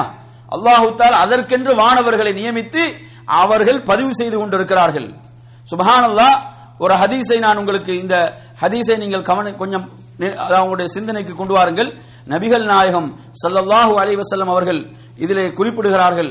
எந்த அளவுக்கு என்று சொன்னால், மறுமையுடைய நாளில் அவர்கள் அந்த மலக்குகளை, அல்லாஹு தஆலா மலக்குகளை முன்னிறுத்தி அல்லாஹு தஆலா என்ன கேட்பான் என்று சொன்னால், மறுமையுடைய நாளில் அதாவது ரப்புல் ஆலமீன் கேட்பான், அவலமக கதபத்தில் ஹாஃபிதூன், அதாவது எனது பதிவு செய்யக்கூடிய இந்த பதிவாளர்கள், வானவர்கள் உங்களுக்கு ஏதாவது அநியாயம் செய்திருக்கிறார்களா? அல்லாஹ் கேட்பானா. சுப்ஹானல்லாஹ். அல்லாஹு தஆலா அவருடைய ஏடுகளை எல்லாம் வாசித்திருப்பாங்களா இல்லையா? அல்லாஹ்வுடைய நினைவுகளையும் ஏற்படுத்துவானா இல்லையா? அவங்க நினைவுகளும் ஏற்படுத்தப்படும், ஏடுகளும் கையில வழங்கப்படும். அல்லாஹ் என்ன கேட்பான் என்றால், எனது பதிவாளர்கள் வானவர்கள் உங்களுடைய அந்த பதிவு புத்தகத்தில் ஏதாவது அநியாயம் செய்திருக்கிறார்களா? அல்லாஹ் கேட்பானாம். சுப்ஹானல்லாஹ். சொல்வார்கள், லா யா ரப், எந்த ஒரு அநியாயமும் செய்தில்லை, எந்த ஒரு அநியாயத்தையும் அவர்கள் செய்யவில்லை. அதே போன்று அல்லாஹு தஆலா கேட்பான், ஹல் துன்கிரு மின் ஹாதா ஷைஅன், இதில் ஏதாவது நீங்கள் நிராகரிக்கிறீர்களா? லா யா ரப், எதையும் நிராகரிக்கவில்லை, எதையும் நாம் நிராகரிக்கவில்லை. அதே போன்று உங்களுக்கு ஏதாவது சொல்வதற்குரிய நியாயமான காரணிகள் இருக்கிறதா? அல்லாஹு தஆலா என்ன செய்வான்? காரணிகளை விரும்பக்கூடியவன், அவன் காரணிகளை விரும்பி ஏற்பவன். அவன் கேட்பான், உங்களுக்கு ஏதாவது இதுல நன்மைகள் விடுபட்டு இருக்குதா? உங்களுக்கு ஏதாவது காரணிகள் இருக்குதா? அவர்கள் பயந்தவர்களாக என்ன சொல்வார்கள்? இல்லை எமது ரப்பே என்று சொல்வார்கள். இல்லை எனது ரப்பே, எமது ரப்பே என்று அவர்கள் சொல்வார்கள். அந்த நேரத்திலே சுப்ஹானல்லாஹ், இன்ன லக இந்தனா ஹஸனாத், உமக்கு எம்மிடம் என்ன இருக்குது? நன்மை இருக்கிறது. ஃபைன்னஹு ஸாலுல் மஅலைக்கல் யௌம், இந்த நாளில் எந்த ஒரு அநியாயமும் கிடையாது. அல்லாஹு தஆலா ஒரு பிதாகா என்ன செய்வான்? ஒரு காடை அல்லாஹு தஆலா வெளிப்படுத்துவான். என்ன செய்வான்? வெளிப்படுத்துவான். அதில் என்ன இருக்கும்? அஷ்ஹது அல்லா இலாஹ இல்லல்லாஹ் வ அன்ன முஹம்மதன் அப்துஹு வ ரசூலுஹு. இது மட்டும்தான் அவர் செய்தது. இது ஒன்றுதான் இருக்கும். என் அருமையான சகோதரர்களே, மற்றதெல்லாம் என்ன? அனைத்தும் பாவங்கள், அனைத்தும் பாவங்கள். அல்லாஹ்விடத்தில் அவன் அந்த அடியான் கேட்பான், யா ரப், எனது அடியான, இது என்ன? இது மா ஹாதிஹில் பிதாகா, இந்த கார்டு இது என்ன என்று சொல்லி அவன் கேட்பான். அதே போன்று இந்த எனது ஏடுகள், இவைகள் எல்லாம் என்ன? ஏன் இவைகள் ஒன்றோடு ஒன்று இணைக்கப்படுகின்றன? அல்லாஹ் சொல்வான், இந்த நாளில் அநியாயம் செய்யப்பட மாட்டாய் என்று சொல்லிவிட்டு அவனுடைய அந்த பதிவு புத்தகம், அந்த ஏடுகள் எல்லாம் ஒரு தட்டிலே வைக்கப்பட்டு இது ஒரு தட்டிலே வைக்கப்படும். என்ன அதில் என்ன இருக்கும்? அஷ்ஹது அல்லா இலாஹ இல்லல்லாஹ் வ அன்ன முஹம்மதன் அப்துஹு வ ரசூலுஹு என்றிருக்கும். அதை அல்லாஹ் தஆலா ஒரு தட்டிலே வைப்பான். சுப்ஹானல்லாஹ், அல்லாஹ்வுடைய மிகப்பெரிய ரஹ்மத் அதுதான் கணத்தால் தாழும் என்று ரசூலுல்லாஹ் சொல்றாங்க. அவனுடைய பாவங்கள் எல்லாம் என்ன செய்யப்படும்? மன்னிக்கப்படும். இந்த ஹதீஸ் சஹீஹுல் ஜாமியில இது பதிவாக இருக்கிறது. நீங்க இதை 8095வது செய்தியாக பார்க்கலாம். ஷேக் நாசருதீன் அல்பானி ரஹ்மத்துல்லாஹி அவர்கள் இதை சஹீஹ் என்று குறிப்பிடுகிறார்கள். அப்ப எனவே அருமையான சகோதரர்களே, அப்ப இந்த செய்திகள் எதை சொல்கிறது என்று சொன்னால், அல்லாஹ் இவ்வளவு நீதியானவன். அதே போன்று மறுமையுடைய விசாரணை என்பது எல்லாம் பதியப்பட்டிருக்கும், சும்மா கிடையாது விசாரணை. அங்க என்ன இல்ல, விசாரணை என்பது என்னது? சும்மா அப்படி கிடையாது. அவைகள் ஒவ்வொன்றும் பதியப்பட்டதாக இருக்கும். அதை அந்த பதிவுக்கு ஏற்பத்தான் அங்கு விசாரணை நடக்கும். மூன்றாவது அடிப்படை என்ன தெரியுமா? லா தஸிரு வாஸிரத்தும் விஸ்ர உக்ரா. மூன்றாவது அடிப்படை என்ன? யாருடைய பாவச் சுமையையும் வேறு யாரும் சுமக்க மாட்டாங்க. என்ன செய்யறது? உலகத்தில் பார்க்கிறோமா இல்லையா? என்ன செய்யார்கள்? உலகத்தில் பணம் இருந்தால், செல்வாக்கு இருந்தால் என்ன செய்யலாம்? குற்றவாளிகள் நிரபராதிகளாகவும், நிரபராதிகள் குற்றவாளிகளாகவும் உலகத்தில் நாங்கள் பார்க்கிறோம், வளம் வருவதை பார்க்கிறோம். ஆனால் அங்கு என்ன சொல்றாங்க அல்லாஹ் தஆலா? யாருடைய பாவச் சுமையையும் யாரும் சுமக்க முடியாது. உமர் ரலியல்லாஹு அன்ஹு ஆட்சியில் இருக்கும்போது என்ன செய்யறாங்க? ஒரு நாள் ஒரு பிரயாணத்தில் வந்தவர்கள் பசியில் இருக்கும்போது ஒரு பெண் என்ன செய்யறாங்க? அந்த தனது பிள்ளைகளை வைத்துக் கொண்டு பசியில ஒரு பெரிய ஒரு பாத்திரத்தில் தண்ணீரை ஊற்றி என்ன செய்யறாங்க? அதை கொதிக்க வைத்துக் கொண்டிருக்கிறாங்க. எந்த உணவும் கிடையாது, பிள்ளைகளை தூங்க வைக்கிறதுக்காக. இந்த காட்சியை யார் பார்க்கிறாங்க? அமீருல் மூமினின் பார்க்கிறார். சுப்ஹானல்லாஹ், அவர்களால் அதை பார்த்து தாங்கிக் கொள்ள முடியாது. உடனே சென்று என்ன செய்கிறார்? அவர்களுக்கு தேவையான உணவு, கோதுமை, இறைச்சி, இவைகளை எல்லாம் ஒரு இதுல போட்டு அவங்க என்ன செய்யறாங்க? ஒரு பையில போட்டு அதை சுமக்க போகும்போது அவருடைய அடிமை பணியாளன் அதை தான் சுமக்க முற்படுகிறார். அமீருல் மூமின் சொல்கிறார்கள், இல்லை, அதை எனது தோளில் வைப்பீராக. அவர் சொல்றார், நான் சுமக்கிறேன். அமீருல் மூமின் அவர்களே, உமர் ரலியல்லாஹு அன்ஹு கேட்கிறார்கள், மறுமையில் நீர் எனது பாவச் சுமையை சுமப்பீரான்னு கேட்கிறாங்க. சுப்ஹானல்லாஹ், நீர் எனது பாவச் சுமையை நீர் மறுமையில் சுமப்பீரா? அப்படி என்றால் இதை சுமந்து கொள்ளலாம் என்று சொல்லலாம். அப்ப எனவே நறுமையான சகோதரர்களை அந்த அளவுக்கு என்ன செய்தார்கள்? பயந்தார்கள். அல்லாஹ் தஆலா சொல்கிறான், யாருடைய பாவச் சுமையை யாரும் என்ன செய்ய மாட்டார்கள்? சுமக்க மாட்டார்கள். அல்லாஹ் தஆலா குர்ஆன்ல எப்படி சொல்கிறான்? அம் லம் யுனப்ப பிமா ஃபீ சுஹுஃபி மூஸா வ இப்ராஹிம். இப்ராஹிம் அலைஹிஸ்ஸலாத்துக்கு கொடுக்கப்பட்ட ஏட்டிலும் இதான் இருந்தது, மூசா அலைஹிஸ்ஸலாத்துக்கு கொடுக்கப்பட்ட ஏட்டிலும் இதான் இருந்தது. என்ன தெரியுமா? வலா தஸிரு வாஸிரத்துன் விஸ்ர உக்ரா. யாருடைய பாவச் சுமையையும் யாரும் சுமக்க மாட்டார்கள். வன் லைஸ லில் இன்சானி இல்லா மா ஸஆ. அவர் முயற்சி செய்ததுதான் அவருக்கு என்று ரப்புல் ஆலமீன் சொல்கிறான். அப்ப எனவே நறுமையான சகோதரர்களே, இதில் நாங்கள் ஒன்றை மாத்திரம் புரிந்து கொள்ள வேண்டும்.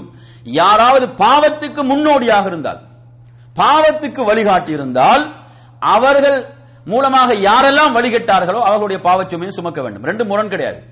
அதாவது பாவத்துக்கு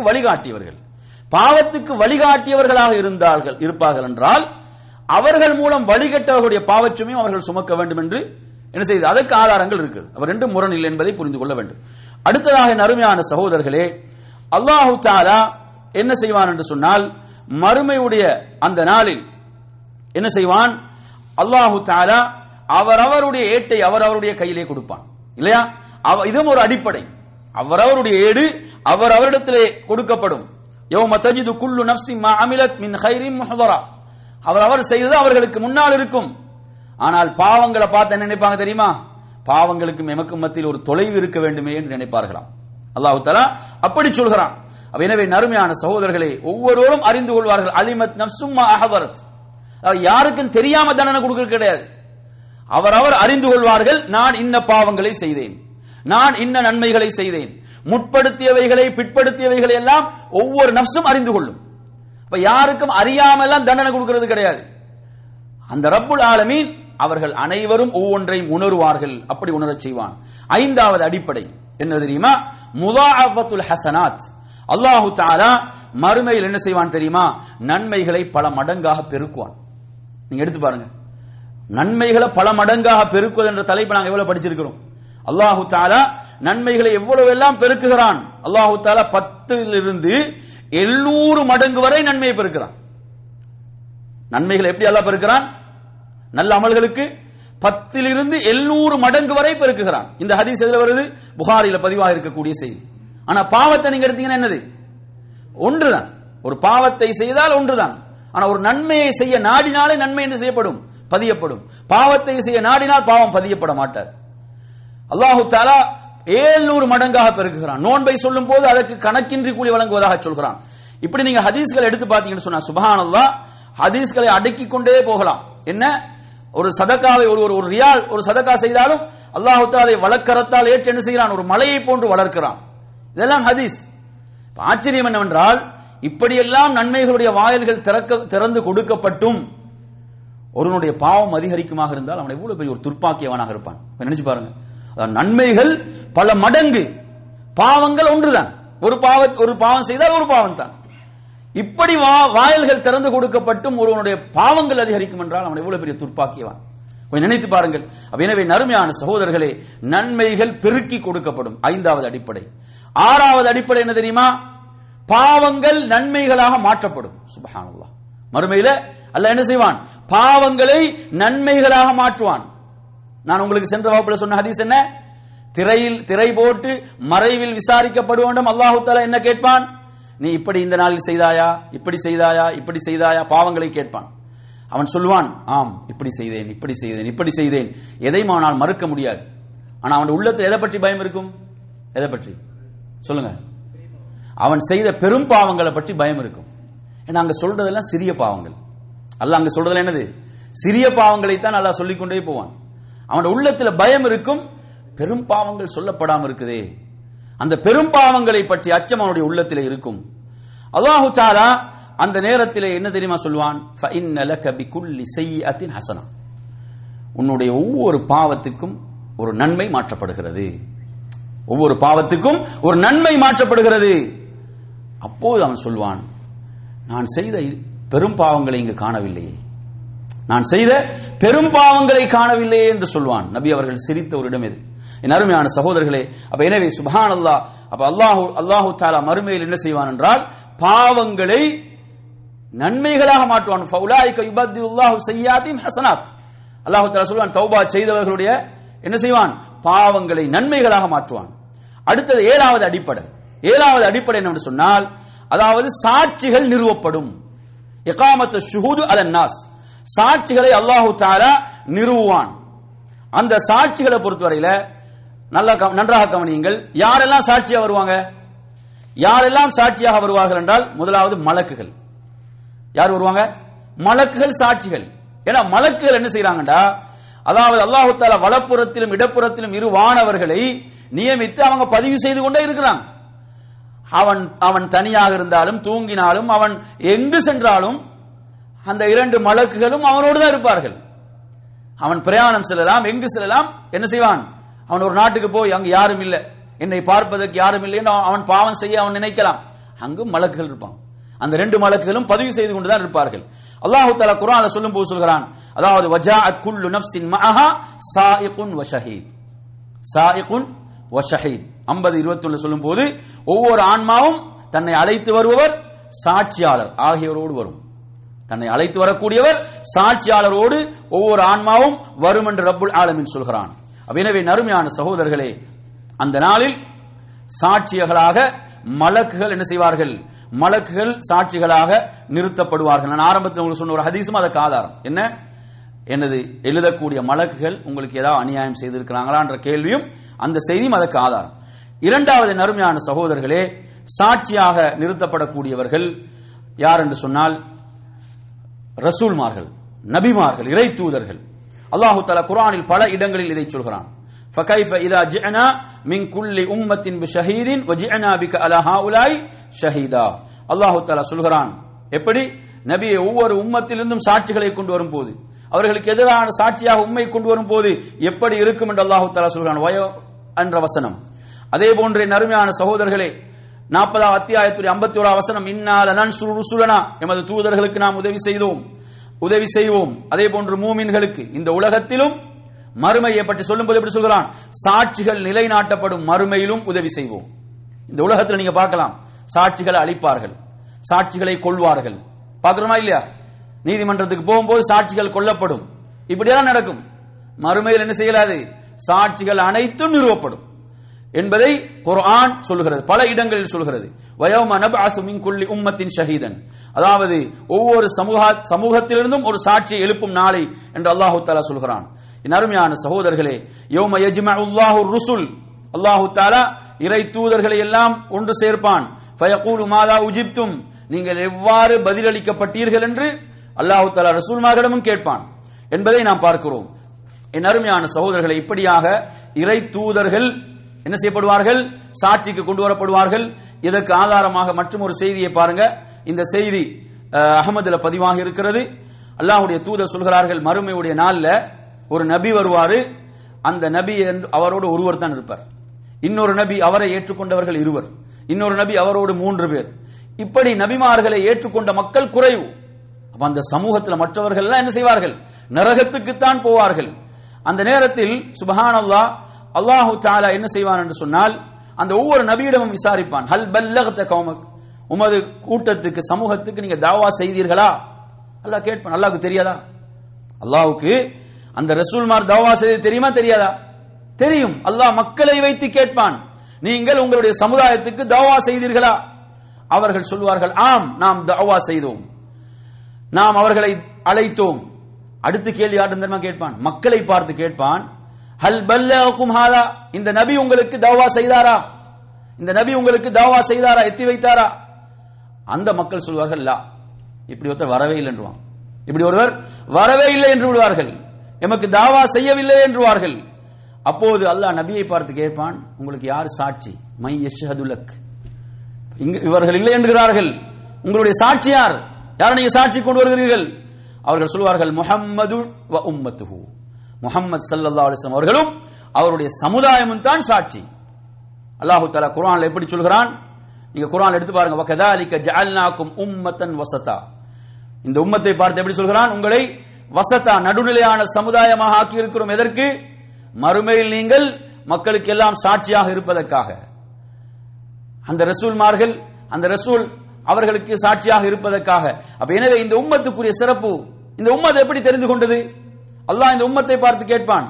அதாவது வமா இல்முக்கும் பிதாலிக், உங்களுக்கு எப்படி தெரியும் இவருடைய சமூகத்துக்கு தஅவா செய்தார் என்ற அறிவு உங்களுக்கு எப்படி வந்தது? இந்த உம்மத் சொல்லும், எம்மிடம் எமது நபி வந்தார், அவர் சொன்னார், அவர் சொன்னவற்றை நாம் நம்பினோம், ஏற்றுக்கொண்டோம் என்று இந்த குர்ஆனுடைய வசனத்தை ரசூலுல்லாஹ் ஓதி காட்டுறாங்க. அப்ப எனவே குர்ஆன் சொல்லுது. அப்ப எனவே நறுமையான சகோதரர்களே, இப்படியாக இந்த உம்மத்துக்குரிய சிறப்பும் என்ன, இந்த உம்மத் சாட்சிக்காக அழைக்கப்படும். அதே போன்று இறை தூதர்கள் சாட்சிக்காக அழைக்கப்படுவார்கள்.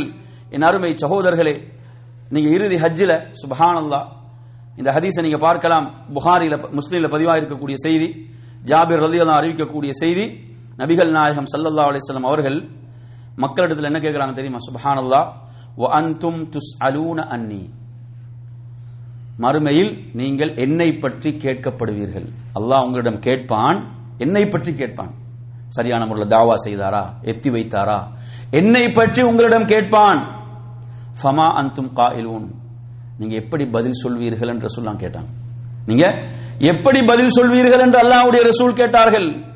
சஹாபாக்கள் சொன்னார்கள், காலு நஷ்ஹது அன்னக், நாம் சாட்சி சொல்கிறோம், அன்னக கத் பல்லகத் வ அத்தைத் வ நஸஹத், நீங்கள் இந்த தீனை எத்தி வைத்தீர்கள், நீங்கள் உங்களுடைய கடமையை நிறைவேற்றினீர்கள், நீங்கள் உபதேசம் செய்தீர்கள் என்று நாம் சாட்சி சொல்வோம். அல்லாஹ்வுடைய தூதர் தனது விரலை வானை நோக்கி உயர்த்தி என்ன செய்தார்கள்?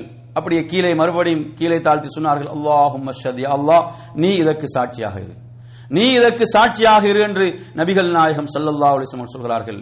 நூஹ் அலைஹிஸ்ஸலாம் மறுமையில் அழைக்கப்படுவார். புகாரில வர ஹதீஸ், அல்லாஹ் நூஹ் அலைஹிஸ்ஸலாத்திடம் கேட்பான், ஹல் பல்லகத், நீர் உமது சமுதாயத்துக்கு எத்தி வைத்தீர்களா என்று கேட்கும் போது ஆம் என்று சொல்வார்.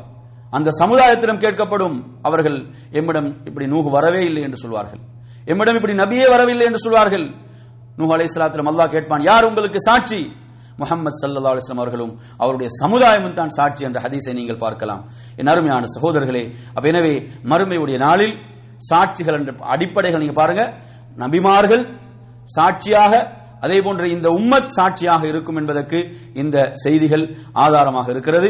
அடுத்ததாக என் அருமையான சகோதரர்களே, பூமி சாட்சியாக இருக்கும். யாருக்காவது இந்த பூமியிலிருந்து எங்கேயாவது மறைந்து ஒரு பாவம் செய்ய முடியுமா? அல்லாஹ் சொல்கிறான், யௌம துஹத்திஸு அக்பாரஹா பிஅன்ன ரப்பக அவ்ஹாலஹா. பூமி என்ன செய்யும்? அதுக்கு மேல் நடந்த ஒவ்வொன்றையும் அறிவிக்கும். அல்லாஹ் அவைகளுக்கு, அந்த பூமிக்கு அல்லாஹ் அறிவித்து கொடுத்தான். அதனால் அப்ப பூமி என்ன செய்யும்? சாட்சி சொல்லும். மறுக்க முடியாத சாட்சிகள், மறுக்கவே முடியாது. அப்ப எவ்வளவு அடிப்படைகள் என்று பாருங்க. அதே போன்ற நறுமையான சகோதரர்களே, அடுத்து என்ன? அவனுடைய உடல் உறுப்புகள் சாட்சி சொல்லும். சுப்ஹானல்லாஹ், அவன் எந்த சாட்சியை நிராகரித்தாலும், அவன் எந்த சாட்சியை மறுத்தாலும் இதை மறுக்க முடியுமா? அதாவது அவனுடைய உடல் உறுப்புகள் சாட்சி சொல்லும். அல்லாஹ் தஆலா கேட்கிறான், வகாலு லிஜுலூதிஹிம் லிம ஷஹித்தும் அலைனா. என்னப்பா எமக்கு எதிராக நீங்கள் சாட்சி சொல்கிறீர்கள் என்று தன்னுடைய தோளிடம் கேட்பான். அல்லாஹ் இந்த சதையை பேச செய்வதற்கு அல்லாஹ்வுக்கு சக்தி இருக்குதுண்டா? ஒரு சதை துண்டு, இந்த நாவ் என்பது ஒரு சதை துண்டு. இதை பேச வைப்பதற்கு அந்த ரப்புக்கு ஆற்றல் இருக்கிறது என்று சொன்னால், அவன் எம்மை பேச வைத்தான். அனைத்தையும் பேச வைத்தவன் எம்மை பேச வைத்தான். நீங்க பார்க்கலாம், ஒரு மனிதன் நரகத்துக்கு கொண்டு போகப்படும் போது அவன் ரப்பிடம் கேட்பான். புகாரில் வர ஹதீஸ், அதாவது நீ எனக்கு அநியாயம் செய்ய மாட்டாய் என்ற உத்தரவாதத்தை தருவாயா? அல்லாஹ் ஆம் என்று சொல்வான். அப்படி என்றால் நான் சாட்சியை, இந்த சாட்சியில் எனக்கு திருப்தி இல்லை. அதாவது மலக்குகள், ரசூல்மார்கள், இந்த பூமி, இப்படியா நிறைய சாட்சி சொல்லமா இல்லையா? இந்த எந்த சாட்சியும் எனக்கு திருப்தி அளிக்கவில்லை அப்படின்னு சொல்லுவான். அப்படியா? அல்லாஹ் என்ன செய்வான்? அவனுடைய வாய்க்கு முத்திரையிட்டு அவனுடைய உடல் உறுப்புகளை பேச வைப்பான். அந்த உடல் உறுப்புகள் பேசும், சாட்சி சொல்லும். அதற்கு பிறகு அல்லாஹ் முத்திரையை திறப்பான். அவனுடைய வாயுடைய முத்திரை அல்லாஹ் திறப்பான். அப்போ சொல்வான், உங்களுக்கு எல்லாம் நாசம் உண்டாகட்டும் சொல்லுவான். தனது உறுப்புகளை பார்த்து அவன் சொல்வான், உங்களுக்கெல்லாம் நாசம் உண்டாகட்டும், உங்களுக்காக அல்லவா நான் போராடினேன், சுப்ஹானல்லாஹ், உங்களுக்காக அல்லவா நான் இப்போ இதுவரை பேசினேன், நீங்கள் எனக்கு எதிராக சொல்லிவிட்டீர்களே, சுப்ஹானல்லாஹ். நினைச்சு பாருங்க. இப்படியாக சாட்சிகள் நிறுவப்படும். அல்லாஹ் தஆலா சொல்கிறான், அஷ்ஷஹாதத்து அலன் நஃப்ஸ், அவன் அவனுக்கே எதிரான சாட்சியாக இருப்பான். 75வது அத்தியாயம் 14வது வசனம் அல்லாஹ் சொல்கிறான், பலில் இன்சானு அலா நஃப்ஸிஹி பஸீரா, மனிதன் தனக்கு எதிராக சாட்சி சொல்லுவனாக இருக்கிறான். அருமையான சகோதரர்களே, அப்ப இப்படியாக குர்ஆனில் நீங்கள் பார்க்கலாம். அல்லாஹ் தஆலா குர்ஆனிலே கேட்கக்கூடிய ஒரு கேள்வி என்ன தெரியுமா? அந்த ரப்புல் ஆலமீன் கேட்கிறான், அவலம் யக்ஃபி பிரப்பிக அன்னஹு அலா குல்லி ஷைஇன் ஷஹீத். அல்லாஹ் தஆலா கேட்கிறான், சுப்ஹானல்லாஹ், அதாவது அவர்களுக்கு போதாதா, உங்களுக்கு போதாதா, அந்த ரப் ஒவ்வொன்றையும் பார்த்து கொண்டிருக்கிறான், கண்காணித்துக் கொண்டிருக்கிறான் என்பது அவர்களுக்கு போதாதா என்று ரப்புல் ஆலமீன் கேட்கிறான். என் அருமையான சகோதரர்களே, அலா இன்னஹு பிகுல்லி ஷைஇன் முஹீத், அவன் அனைத்தையும் சூழ்ந்தவனாக இருக்கிறான், அவன் அனைத்தையும் சூழ்ந்து அறிபவனாக இருக்கிறான். அப்ப எனவே அருமையான சகோதரர்களே, அப்ப இப்படியாக இந்த அடிப்படைகளை வைத்து மறுமையில சுப்ஹானல்லாஹ் அவ்வளவு துல்லியமான நீதி. ஒரு அறிஞர் சுப்ஹானல்லாஹ் அவர் சொல்கின்ற கருத்தை பாருங்கள். நாளை மறுமையுடைய நாளில் என்னை யார் விசாரிப்பது என்ற ஒரு தெரிவு எனக்கு வழங்கப்பட்டால், என்னை நாளை மறுமையில என்னை யார் விசாரிப்பது என்ற ஒரு தெரிவு எனக்கு வழங்கப்பட்டால், அதாவது உனது தாய் தந்தையர்கள் உம்மை விசாரிக்கலாம் என்றோ, அல்லது யாராவது உன்னை விசாரிக்கலாம் என்ற ஒரு தெரிவு வந்தால், நான் எனது தாயையும் தந்தையும் தெரிவு செய்ய மாட்டேன். நான் தெரிவு செய்வது அல்லாஹ், அந்த ரப்பைத்தான் தெரிவு செய்வேன். ஏன்? அலைஸல்லாஹு பிஅஹ்கமில் ஹாக்கிமீன், அவனை விட நீதியாக தீர்ப்பளிப்பவர்கள் வேறு யாரும் இருக்கிறார்களா? அல்லாஹ் கேட்கிறான்.